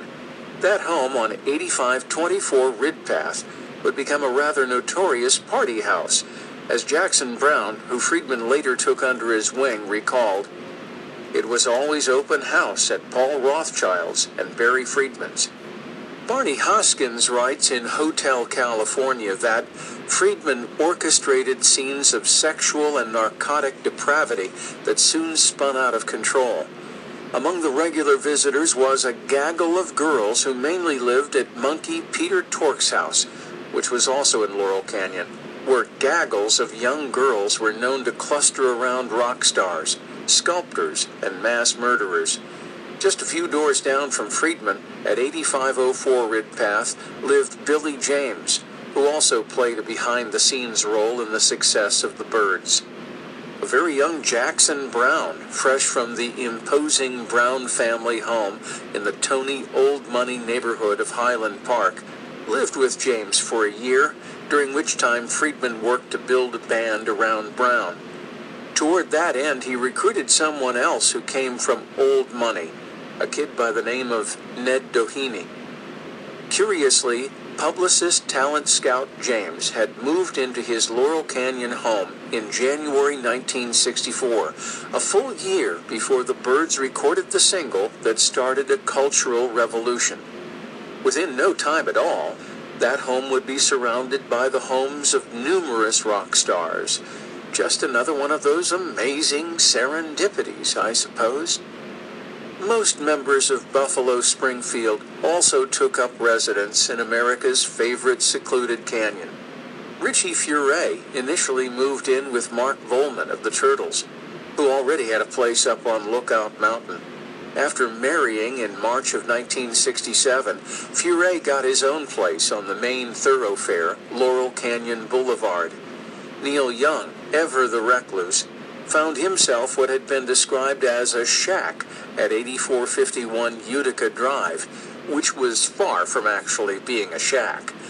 And Stills eventually moved into Peter Tork's home, which was also on Laurel Canyon Boulevard, and which once belonged to actor-comedian Wally Cox, a one-time roommate and close friend of fellow Canyonite Marlon Brando. It is unclear whether Palmer and Martin took up residence in the canyon. The band would prove to have a difficult time keeping their lineup intact. Bruce Palmer had a habit of getting himself arrested on a regular basis, usually on drug charges. Some of those arrests led to deportations, since both he and Young were in the country illegally. He never seems to have had much trouble getting back into the country, however, and not too surprisingly, none of his crimes seem to have actually been prosecuted in any meaningful way. He did, though, go missing on a fairly regular basis. During the band's 2-year run, Ken Coblin, Jim Fielder, formerly of Zappa's Mothers of Invention, and Jim Messina all filled in on bass for varying lengths of time. And Doug Hastings filled in for an occasionally absent Neil Young, who had a habit of quitting the band due to ego clashes with the Sarge. The Springfield's second single, recorded and mixed on December 5, 1966, and written just a couple weeks earlier, was released locally in December 1966 and nationally in early January 1967. It was the group's only hit single, and it is remembered today as the quintessential protest song of the 1960s. That song, of course, is For What It's Worth, the opening lines of which kicked off this book. As a protest song, however, it doesn't quite measure up. Despite what is commonly believed today, the song was not a commentary on anti-war demonstrations. Far from it. The event under consideration was the so-called Riot on the Sunset Strip, which involved about 1,000 kids who were demonstrating against the imposition of a curfew and the announcement that a popular club, Pandora's Box, at 8118 Sunset Boulevard, was slated to be closed. Pandora's was a small coffee shop that featured poetry readings, folk music, and with the birth of folk rock, Laurel Canyon bands like Love and Buffalo Springfield. The crowds drawn to the club caused a bit of a problem, though, as Pandora's sat on a traffic island at the intersection of Sunset and Crescent Heights, the gateway to Laurel Canyon, and overflow crowds would frequently spill out onto the boulevard, blocking traffic and endangering pedestrians. Even before the problems began, the building had been scheduled to be demolished as part of a planned road widening project. Nevertheless, the announcement of its closing sparked a demonstration, and on the night of November 12, 1966, 200 cops squared off against an estimated 1,000 kids. The LAPD, being the LAPD, began cracking heads and arresting everyone in sight. Protesters responded by throwing rocks, setting a car ablaze, and attempting to ignite a bus. Just 1 month later, a song commemorating the event was blaring from car radios across the city. 8 months after that, Pandora's was bulldozed. Even if the song had been about anti-war protests, it still would be an odd choice for a protest song. Lyrics such as singing songs and carrying signs mostly say hooray for our side seem to largely dismiss the concerns of protesters. And the line, nobody's right if everybody's wrong, seems to suggest that protesters are no better than that which they are protesting against. Another curious irony about the song is that it was authored by Stephen Stills, an authoritarian law and order kind of guy, if ever there was one. Stills himself later heaped derision on the very notion of writing protest songs. We didn't want to do another song like For What It's Worth. We didn't want to be a protest group. That's really a cop-out, and I hate it. To sit there and say, I don't like this and I don't like that, is just stupid.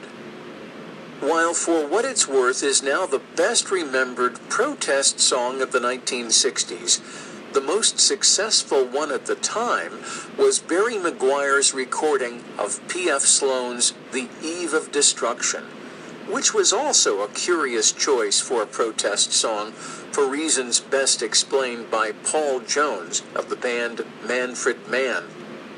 I think that Barry McGuire must have been paid by the State Department. The Eve of Destruction protests about nothing. It is simply a Thy Doomed Hand song with no point.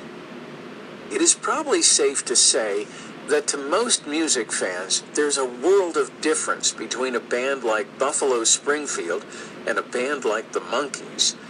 That perception, however, is not necessarily accurate. As Unterberger has written, there was not nearly as much gauche commercialism separating the Monkees and the bold Sunset Strip vanguard as is commonly believed. The Byrds, Buffalo Springfield, and Barry McGuire might have been landing hit records with social protest both gentle and incendiary, but they were tethered to a corporate media establishment in order to deliver those messages.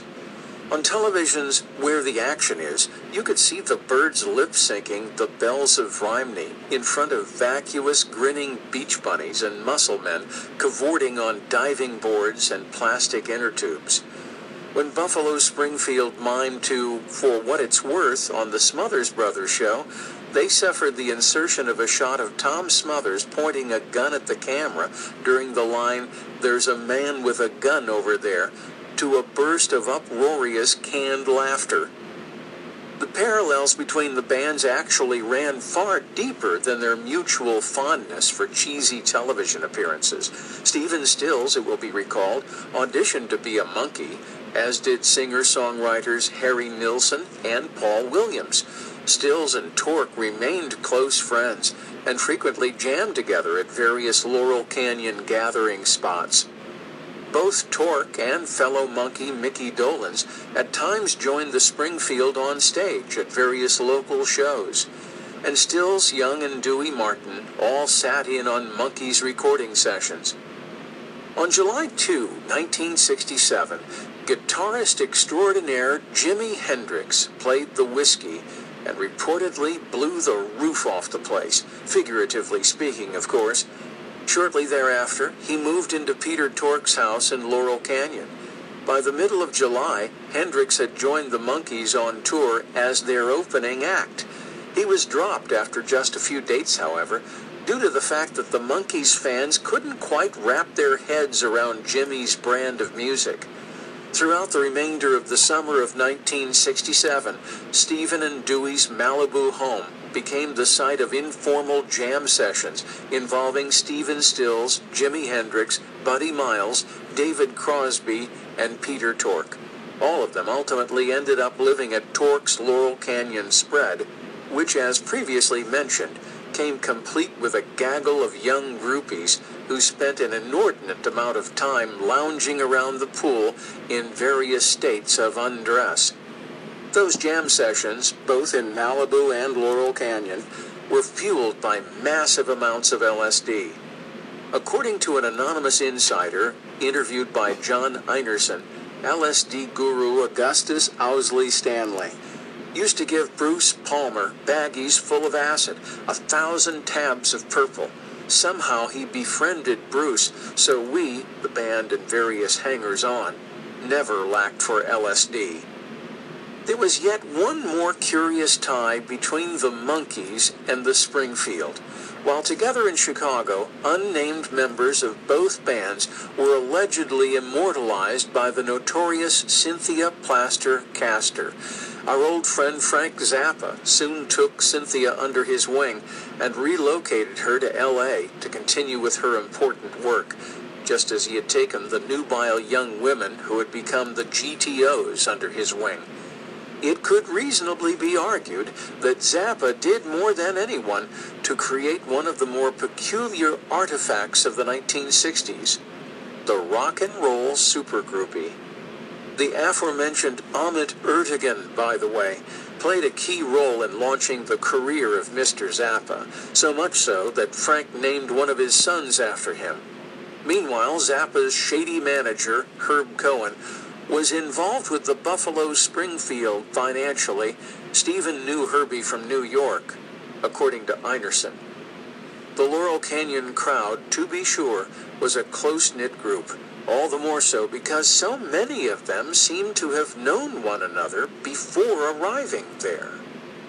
Just a couple of weeks before Jimmy's whiskey debut, he had dazzled the crowd at the Monterey Pop Festival, where the band currently under review, Buffalo Springfield, had also played, though by most accounts not very well. Neil Young was taking one of his leaves of absence from the band, and Doug Hastings filled in on second lead guitar.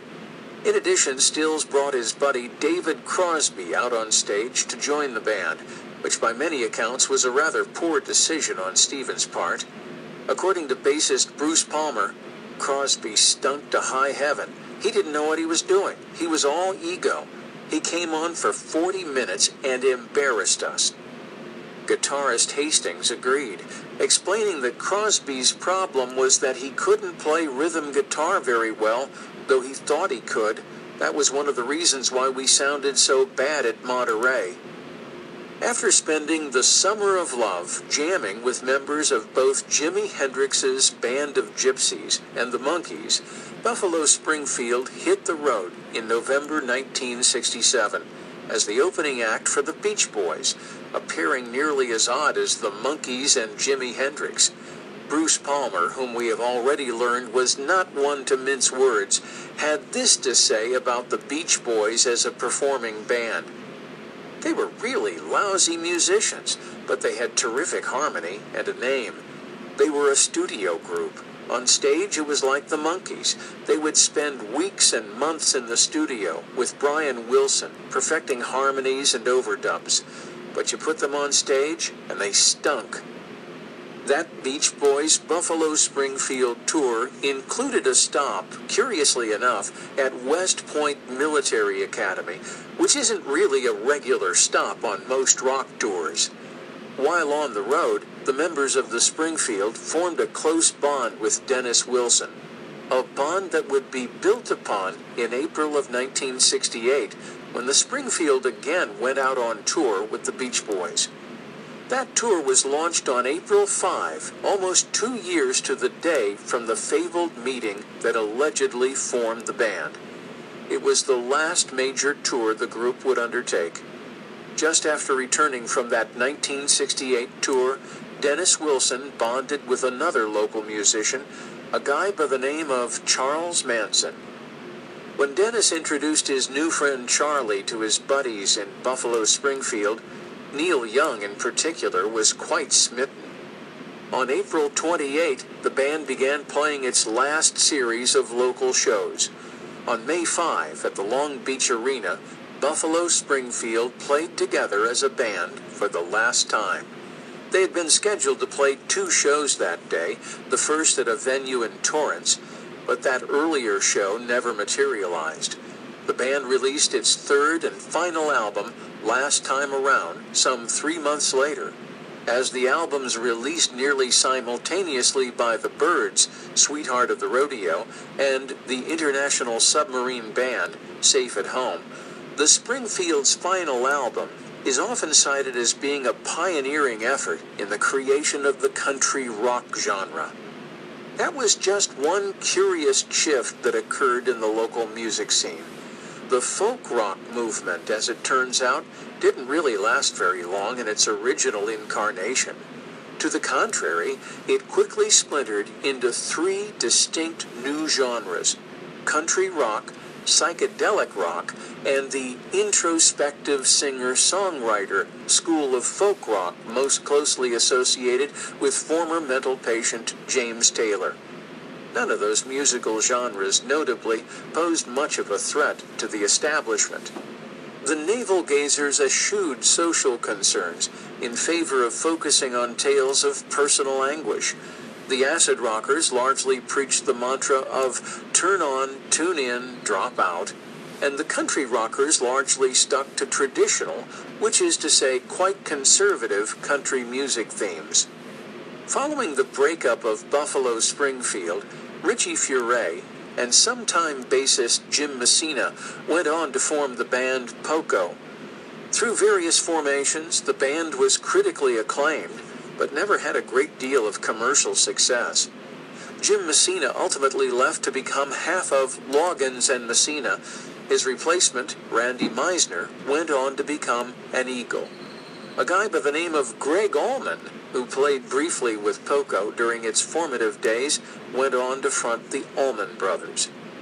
Poco debuted at the Troubadour, which served as the breeding ground for the country rock movement, in November 1968. The band's first album, Pickin' Up the Pieces, hit the shelves 6 months later, not long after the release of the debut album by country rock rivals the Flying Burrito Brothers, formed by former Byrds Graham Parsons and Chris Hillman.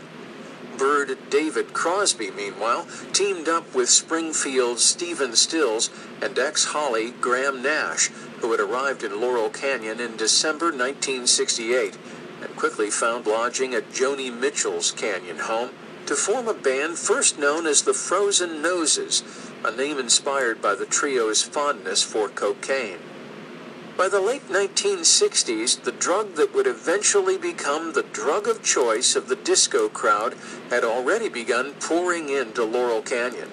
As glam rocker Michael DeBar recalled, every drug dealer was in Laurel Canyon. Along with the drugs came lots of guns and huge piles of cash. Before long, according to Laurel Canyon chronicler Michael Walker, cocaine became a pseudo-currency, like cigarettes in prison. A decade later, the world would catch a glimpse of that dark canyon undercurrent when 4 battered bodies were bagged and removed from a house on Wonderland Avenue. But we've already covered that. The newest Laurel Canyon band was quickly renamed Crosby, Stills, and Nash, and by the summer of 1969, they had the top-selling album in the country. That disc would remain on the charts for an unprecedented 2 years. When the band got ready to hit the road, though, there was a little problem, given that Stills was the only serious musician in the band, and it was he who had played virtually all the instruments on that debut album. It was going to be difficult, as Barney Hoskins noted, to translate their layered studio sound to the stage. The solution was, as Einerson has written, to bring Neil Young on board, to provide more oomph to their live sets. And so it was that by the end of the year, CSN had become CSNY. Now the band just needed a rhythm section. Dallas Taylor, who had played on sessions for the first album, was recruited as a drummer. Stills and Young summoned Bruce Palmer to come down from Canada to handle bass duties. According to Palmer, however, that didn't work out, primarily because once he got to L.A. and started rehearsing at Stephen's house with Crosby and Nash, it became real evident that they were nothing but backup singers. They didn't like it and decided to change it. They couldn't take that. They thought they were too big, too famous, too talented. They weren't talented. They were backup singers. It looked to them as if it was Crosby and Nash backing up Buffalo Springfield, being nothing more than harmony singers for Stephen, Neil, myself, and Dallas Taylor. According to Palmer, the first CSN album was 95% Stephen doing everything, and he's got his backup singer boys with him. Considering that Stills composed the majority of the material, played most of the instruments, and produced and arranged the album, Palmer's assessment seems a reasonable one. In any event, CSNY didn't last too long, dissolving after their 1970 tour. Stills next recruited the ubiquitous Chris Hillman to form Manassas, which also proved to be short-lived. Not long after, David Geffen teamed Hillman with Richie Furay and J.D. Souther to create a failed clone of Crosby, Stills, and Nash. The real CSN was not the only new Laurel Canyon band to release a debut album in 1969. Three Dog Night, mentored and first recorded by Beach Boy Brian Wilson, released their self-titled debut in January, and in June, a psychedelic rock band from the LC issued its first LP. Throughout 1968, the band, then known as Naz, had been a regular presence on the Sunset Strip, where they gained a reputation for being heavy on the theatrics, but light on the musicianship. The band was fronted by Vincent Furnier, the boyfriend of Miss Christine of the GTOs. Miss Pamela, a.k.a. Pamela DeBar, described Furnier as a rich kid from Phoenix. A staunch supporter of the war in Vietnam, Vince would later become a golf partner of notoriously conservative Senator Barry Goldwater. Furnier would soon change his own name and the name of his band to Alice Cooper, after deciding that he was the reincarnation of a witch who purportedly lived in the 17th century. Frank Zappa signed the band, whose debut album, Pretties for You, was the first release on Zappa's straight label. After transforming into a shock rock band, the group would hit it big a few years later with the release of School's Out. Cooper had a curious connection to another rather eccentric Canyon character, Mr. Brian Wilson. In later years, both Cooper and Wilson would receive wildly controversial psychiatric treatment from a certain Eugene Landy, who took complete control of Wilson's life for an entire decade. Another star client of Landy's was Academy Award-winning actor Gig Young. On October 19, 1978, Young and his fifth wife, Kim Schmidt, were found shot through the head in their New York City apartment. The 34-year-old Young, raised as would be expected in Washington, D.C., had just married the young art gallery worker 3 weeks earlier.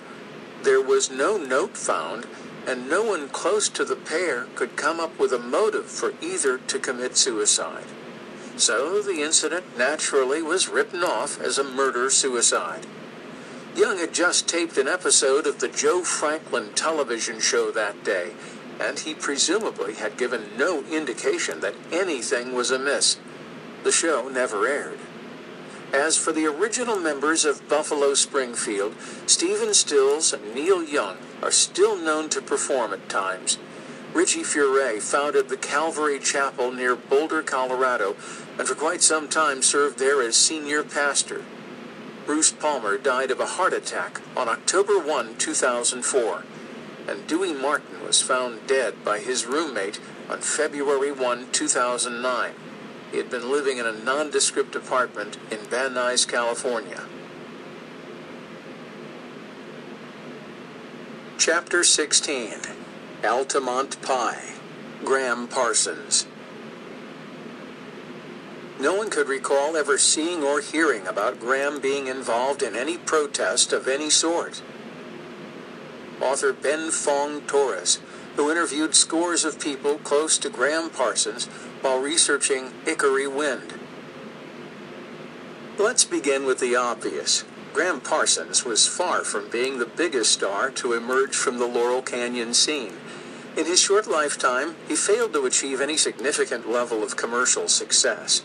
None of his albums, whether recorded solo or with the International Submarine Band, the Byrds, or the Flying Burrito Brothers, climbed very high on the sales charts. But to many fans and musicians alike, he is considered a hugely influential and tragically overlooked figure. It is safe to say that Parsons does not have nearly the number of fans that David Crosby or Frank Zappa have, and compared to contemporaries who died during the same era and at roughly the same age, legendary artists like Jim Morrison, Janis Joplin, and Jimi Hendrix, Parsons is all but unknown. His life story, nevertheless, is a fascinating one, primarily because it contains all the classic Laurel Canyon elements, the royal bloodlines, the not-so-well-hidden intelligence connections, the occult overtones, the extravagantly wealthy family background, an incinerated house or two, and, of course, a whole lot of curious deaths. We begin back about 1,000 years ago with Ferdinand the Great, the first king of Castile on the Iberian Peninsula. It is to him that the wealthy Connor family claims their family lineage can be traced. Also in the family tree was King Edward II of England, son of Edward I and Eleanor of Castile. According to some sources, Eddie II was murdered by having a red-hot iron shoved up his rectum, though most of his loyal subjects probably didn't shed many tears for the hated ruler. Bringing the loyal bloodline to America was one Colonel George Reed, born in the UK in 1608 and married in Yorktown, Pennsylvania sometime thereafter. Reed's offspring would ultimately spawn Ingram Cecil Connor Jr., a well-to-do gent who settled in Columbia, Tennessee. Like his father before him, Cecil attended Columbia Military Academy. In May 1940, at the outset of World War II, he enlisted in the U.S. Army Air Force as a second lieutenant. In March of 1941, Cecil, who during the war would become known as Coondog, though no one seems to remember why, was shipped off to Hawaii. 9 months later, Pearl Harbor came under attack by Japanese bombers. Not to worry, though, Cecil was never in harm's way, having opted to forego living in officers' quarters on the military base in favor of staying at a luxurious, massive estate near Diamond Head, owned by wealthy heiress Barbara Hutton. Hutton, for the record, was the granddaughter of Frank Woolworth, the founder of Woolworth's Five and Dime store chain. She was also the daughter of Franklin Laws Hutton, co-founder of E.F. Hutton, one of the nation's first prestigious brokerage firms, until it ran afoul of the law for such crimes as check-kiting, money laundering, and mail fraud. Barbara was also the niece of Marjorie Post Hutton, the daughter of C.W. Post, founder of what would become General Foods. Like so many of the other characters who have populated this story, Barbara was traumatized in childhood by the alleged suicide of a parent. According to news reports, it was 5-year-old Barbara who discovered her mother Edna's lifeless body in May of 1917. An empty bottle of strychnine was reportedly recovered by police from a nearby bathroom.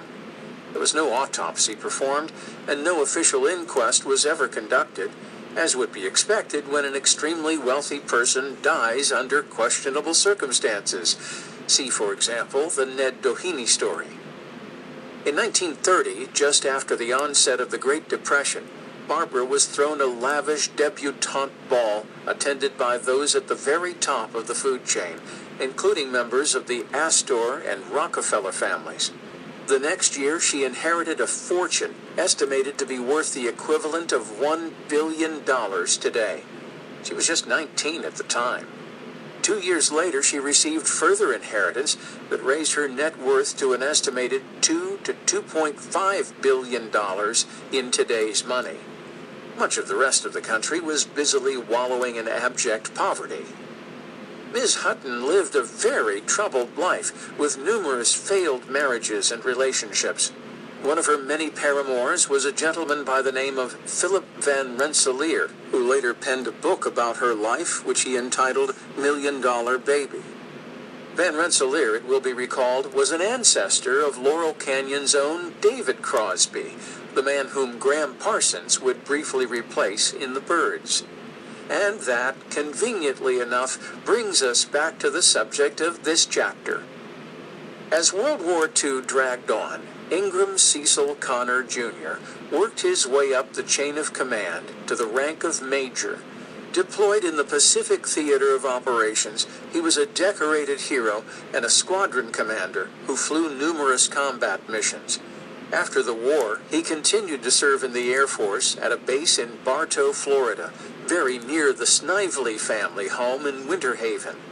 The Snively clan had first come to America circa 1700, about a century after the arrival of the guy who spawned the Connor clan.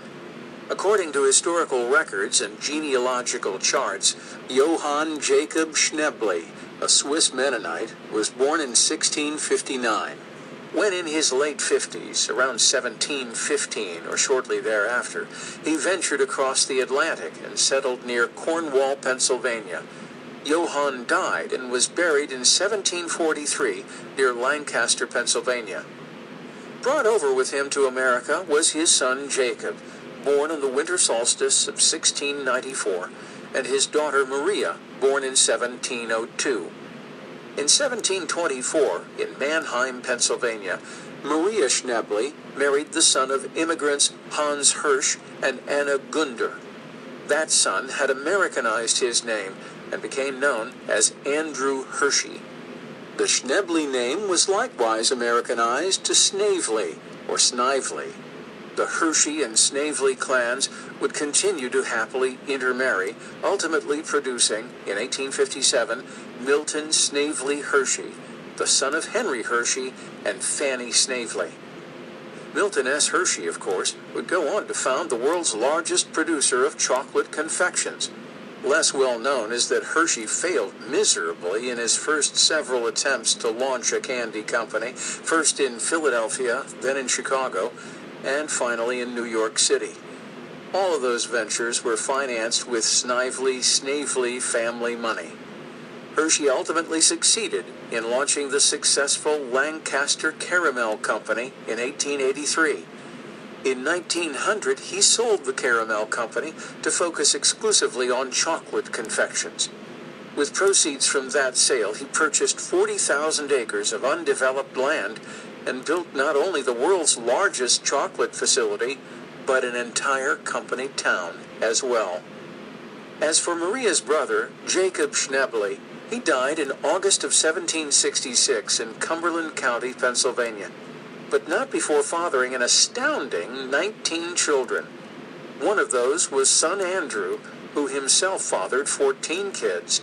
From that branch of the family tree would emerge John Andrew Papa John Snively, who headed off to Florida in the early 1900s to seek his fortune. By the 1950s, Snively Groves was the largest shipper of fresh fruit in the state of Florida. Avis Snively, who exchanged vows with Ingram Cecil Connor Jr. on March 22, 1945, was the daughter of Papa John. On November 5, 1946, Coon Dog and Davis gave birth to their first child and only son, Ingram Cecil Connor III, later known as Graham Parsons. Soon after, the family relocated to Waycross, Georgia, where, as with Winter Haven, the Snively family owned a massive amount of land devoted to citrus fruit production. It was there that young Ingram Graham Connor was raised. The Connor family home in Waycross, as would be expected, was large and luxurious, and there were numerous servants in attendance, all of whom had considerably more skin pigmentation than did the Connors. Coon Dog and Avis entertained frequently, and both were well known to be heavy drinkers.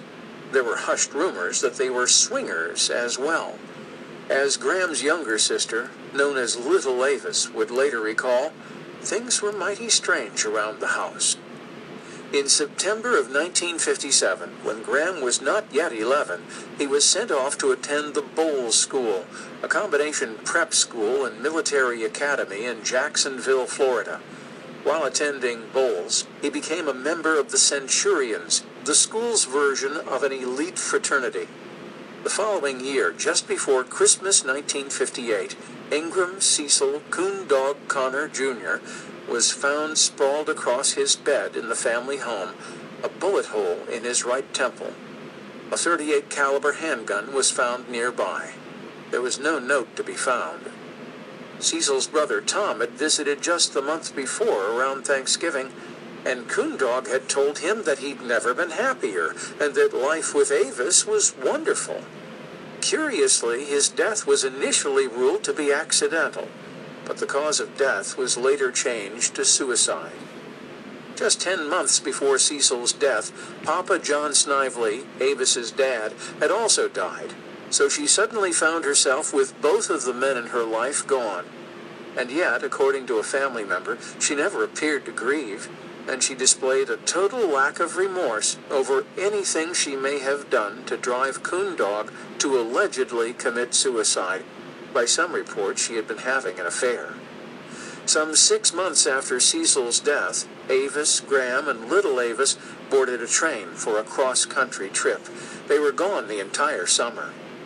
Not long after returning, the family moved from the house that Cecil had died in, and Avis soon met Robert Ellis Parsons, who owned a business that ostensibly specialized in leasing heavy construction equipment. Parsons' client, curiously enough, happened to be in Cuba, then under the brutal hand of Batista, and in various Southern American countries that were also under the thumb of U.S.-installed dictators. The Snively clan took an immediate dislike to Parsons, who was described by one family member as a greedy son of a bitch. Nevertheless, Avis quickly married him, and Bob Parsons quickly took control of her life. One of his first moves was to adopt Graham and Avis, even going so far as to have new birth certificates drawn up, listing him as their biological father, though it remains unclear exactly how he could have done that. He also promptly impregnated Avis and convinced her to file a $1.5 million lawsuit against her brother, John Jr., and her sister, Evelyn. The suit was settled out of court, with Avis receiving an unspecified number of citrus groves, but the real repercussions would be felt some 15 years later, with the bankruptcy of much of the family business in 1974. In 1960, just a year after marrying, Bob and Avis added daughter Diane to the family.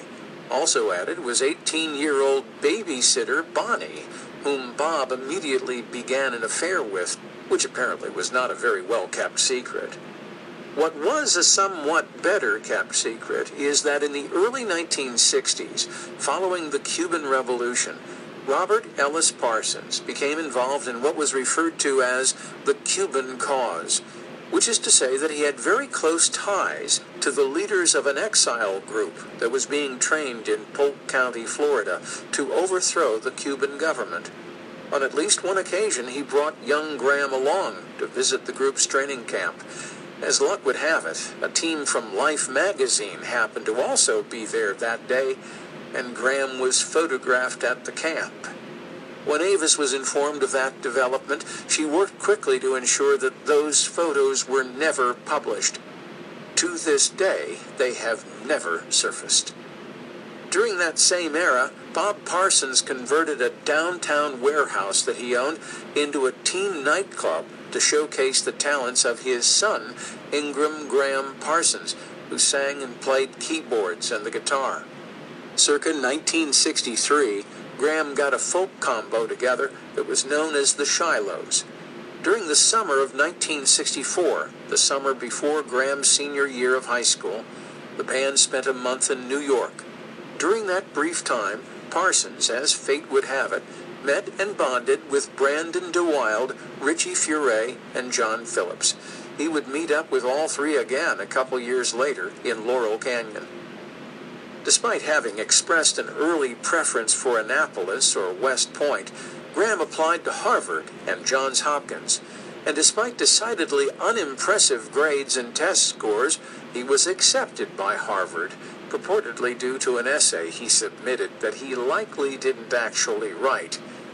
During his last year of high school, Graham and the Shilohs booked an hour-long gig at the campus radio station at, of all places, Bob Jones University. At his high school graduation in June of 1965, Graham was in his cap and gown and all set to proceed with the ceremonies when he was pulled aside and informed that his mother, Avis, had suddenly and unexpectedly passed away. Seemingly unaffected by the news, he chose to participate in the ceremonies. A classmate and friend has said that there was no sign that anything was troubling Graham that day as he went through the graduation rituals. Avis had died in the hospital, reportedly of alcohol poisoning, right after Bob Parsons had smuggled her in a bottle of scotch. Graham's mother was just 42 at the time of her death. His father, Coondog, had only made it to the age of 41. Neither of their kids, Graham or little Avis, would make it even that far. Soon after his mother's death, Graham received a draft notice from the Selective Service. Not to worry, though. Bob quickly got him a 4F deferment, and Graham happily went off to Harvard, enrolling in September of 1965. By February of 1966, just 5 months later, Graham had had enough of Harvard, and he withdrew. According to some sources, he never really attended school at all, but rather spent all of his time taking in the folk music scene in Cambridge and putting his own band together. Graham arrived at Harvard a few years too late to catch that scene at its peak. In the early 1960s, the college town that had been one of the cradles of the resurgent folk movement, hosting such luminaries as Joan Baez, Bob Dylan, Bob Newirth, Tom Rush, Pete Seeger, Richard and Mimi Farina, Jeff and Maria Muldaur, Eric Anderson, and Joni Mitchell. The epicenter of the Cambridge folk scene was the legendary Club 47, opened in 1958 as a jazz and blues venue. A very young Joan Baez, whose reputedly CIA-connected father worked at nearby MIT, was the first folkie to take the stage, not long after the club opened. Dylan reportedly first performed there in 1961, taking the stage between the billed acts. The scene hit its peak in the summer of 1962, which was the Cambridge equivalent of the Hates Summer of Love. The Cambridge scene, and others in Greenwich Village and elsewhere, were necessary precursors to the Laurel Canyon scene, which was essentially created by taking the music of that earlier scene, particularly the work of Dylan and Seeger, and mixing it with the instrumentation being utilized across the pond by a band known as the Beatles. It is entirely fitting, then, that as with Laurel Canyon, the Cambridge scene came complete with its own resident psycho killer. In addition to the folk scene hitting its peak in the summer of 1962, something else newsworthy happened in Cambridge that summer. A lot of women started turning up dead. 6 of them in that first summer alone, and 7 more over the next couple of years. And as Susan Kelly noted in The Boston Stranglers, one of those victims was killed right across the street from Club 47. Just across the street from victim Beverly Salmon's apartment, a very young and not famous Joan Baez and an equally youthful and unknown Bob Dylan were playing to reverently hushed audiences at the Club 47. As the title of Kelly's book implies, there actually was no such person as the Boston Strangler, but that didn't stop authorities and the media from pinning all the murders on one Albert DeSalvo, far better known as the Boston Strangler. Just as Laurel Canyon would have Charles Manson as its unofficial mascot, the earlier scene in Cambridge had Albert DeSalvo. Cambridge had something else that Laurel Canyon would later have: Paul Rothchild, who worked at Club 47 and went on to produce The Doors. Folkie Richard Farina, by the way, was the husband of Mimi Baez, Joan's younger sister. Farina had attended Cornell University as an engineering major. Cornell also happened to be where Joan and Mimi's dad, Albert Baez, conducted classified research. Albert Baez tended to move around a lot, popping up for various periods of time at Stanford, UC Berkeley, Cornell, and MIT, all of which have been revealed through declassified documents as hotbeds of MK-Ultra research. Albert Baez also traveled abroad, to France, Switzerland, and in 1951 to Baghdad, Iraq, where he had spent a year purportedly teaching physics and building a physics laboratory at the University of Baghdad. 1951 also happened to be the year that Mossadegh was duly elected in neighboring Iran, and the CIA immediately began planning a coup to oust him, but I'm sure that is just a coincidence. Anyway, Farina married Mimi when he was 26 and she was just 17, The two of them, along with Joan, became stars of the Cambridge folk music scene, which they were introduced to when Albert Baez moved the family to Boston in 1958 when he went to work at MIT. Richard and Mimi's marriage was a short one, alas, and Richard Farina was killed in a motorcycle accident in Carmel, California on, of all days, April 30, 1966. On that very same day, in nearby San Francisco, Anton Szandor LaVey declared it to be the dawn of the Age of Satan. But perhaps I've gotten sidetracked here. During Graham's brief time at Harvard, he began gathering together what would become the International Submarine Band. When he dropped out in early 1966, he and his new bandmates moved to the Bronx in New York, where Graham rented an 11-room party house where marijuana and LSD flowed freely. One unofficial member of his band was child actor turned aspiring musician Brandon DeWild, known in the 1950s as the King of Child Actors. Parsons and DeWild worked together on demo tapes during their time in New York. In November-December 1966, 9 months after leaving Harvard for New York, Graham ventured out to California. While there, he met a certain Nancy Ross, who at the time was living with David Crosby. In Ben Fong Torres's Hickory Wind, Ross provides some interesting biographical details. I grew up with David Crosby here in town. I was 13 when we met. David and I were part of the debutante set. My father was a captain in the Royal Air Force of England. I married Eleanor Roosevelt's grandson, Rex, at 16, 17. I was still married to Rex when I was with David. The marriage lasted a couple of years. I got an apartment and started designing restaurants for Elmer Valentine of Whiskey A Go-Go. At age 19, Ross went with Crosby up to his little bachelor apartment where I drew pentagrams on the wall. Soon after, Crosby bought a house on Beverly Glen and Ross moved in with him. That is where Graham Parsons found Nancy Ross and stole her away from David Crosby. Brandon DeWild, who was a good friend of David's and Peter Fonda's, brought Graham up to our Beverly Glen house one Christmas time. According to Nancy, Graham quickly stole her heart. Shortly after, in early 1967, Parsons permanently relocated to Los Angeles with his band in tow. According to Fong Torres, Graham, who received up to $100,000 a year from his trust fund, a considerable amount of money in the mid-1960s, found a house for the rest of the band on Willow Glen Avenue, off Laurel Canyon Boulevard and just north of Sunset. He and Nancy found an apartment together nearby. Meanwhile, back home, Bob Parsons had married Bonnie shortly after the death of Avis, and the newlywed couple had then moved with little Avis and Diane to New Orleans. Back in Waycross, the Connor family home that had been abandoned after Coondog's alleged suicide had been occupied since 1960 by the family of Sheriff Robert E. Lee. And no, I'm not making that up.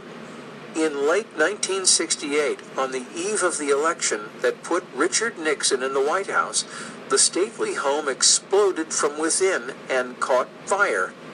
The cause of the explosion was never determined. Once ensconced in the hill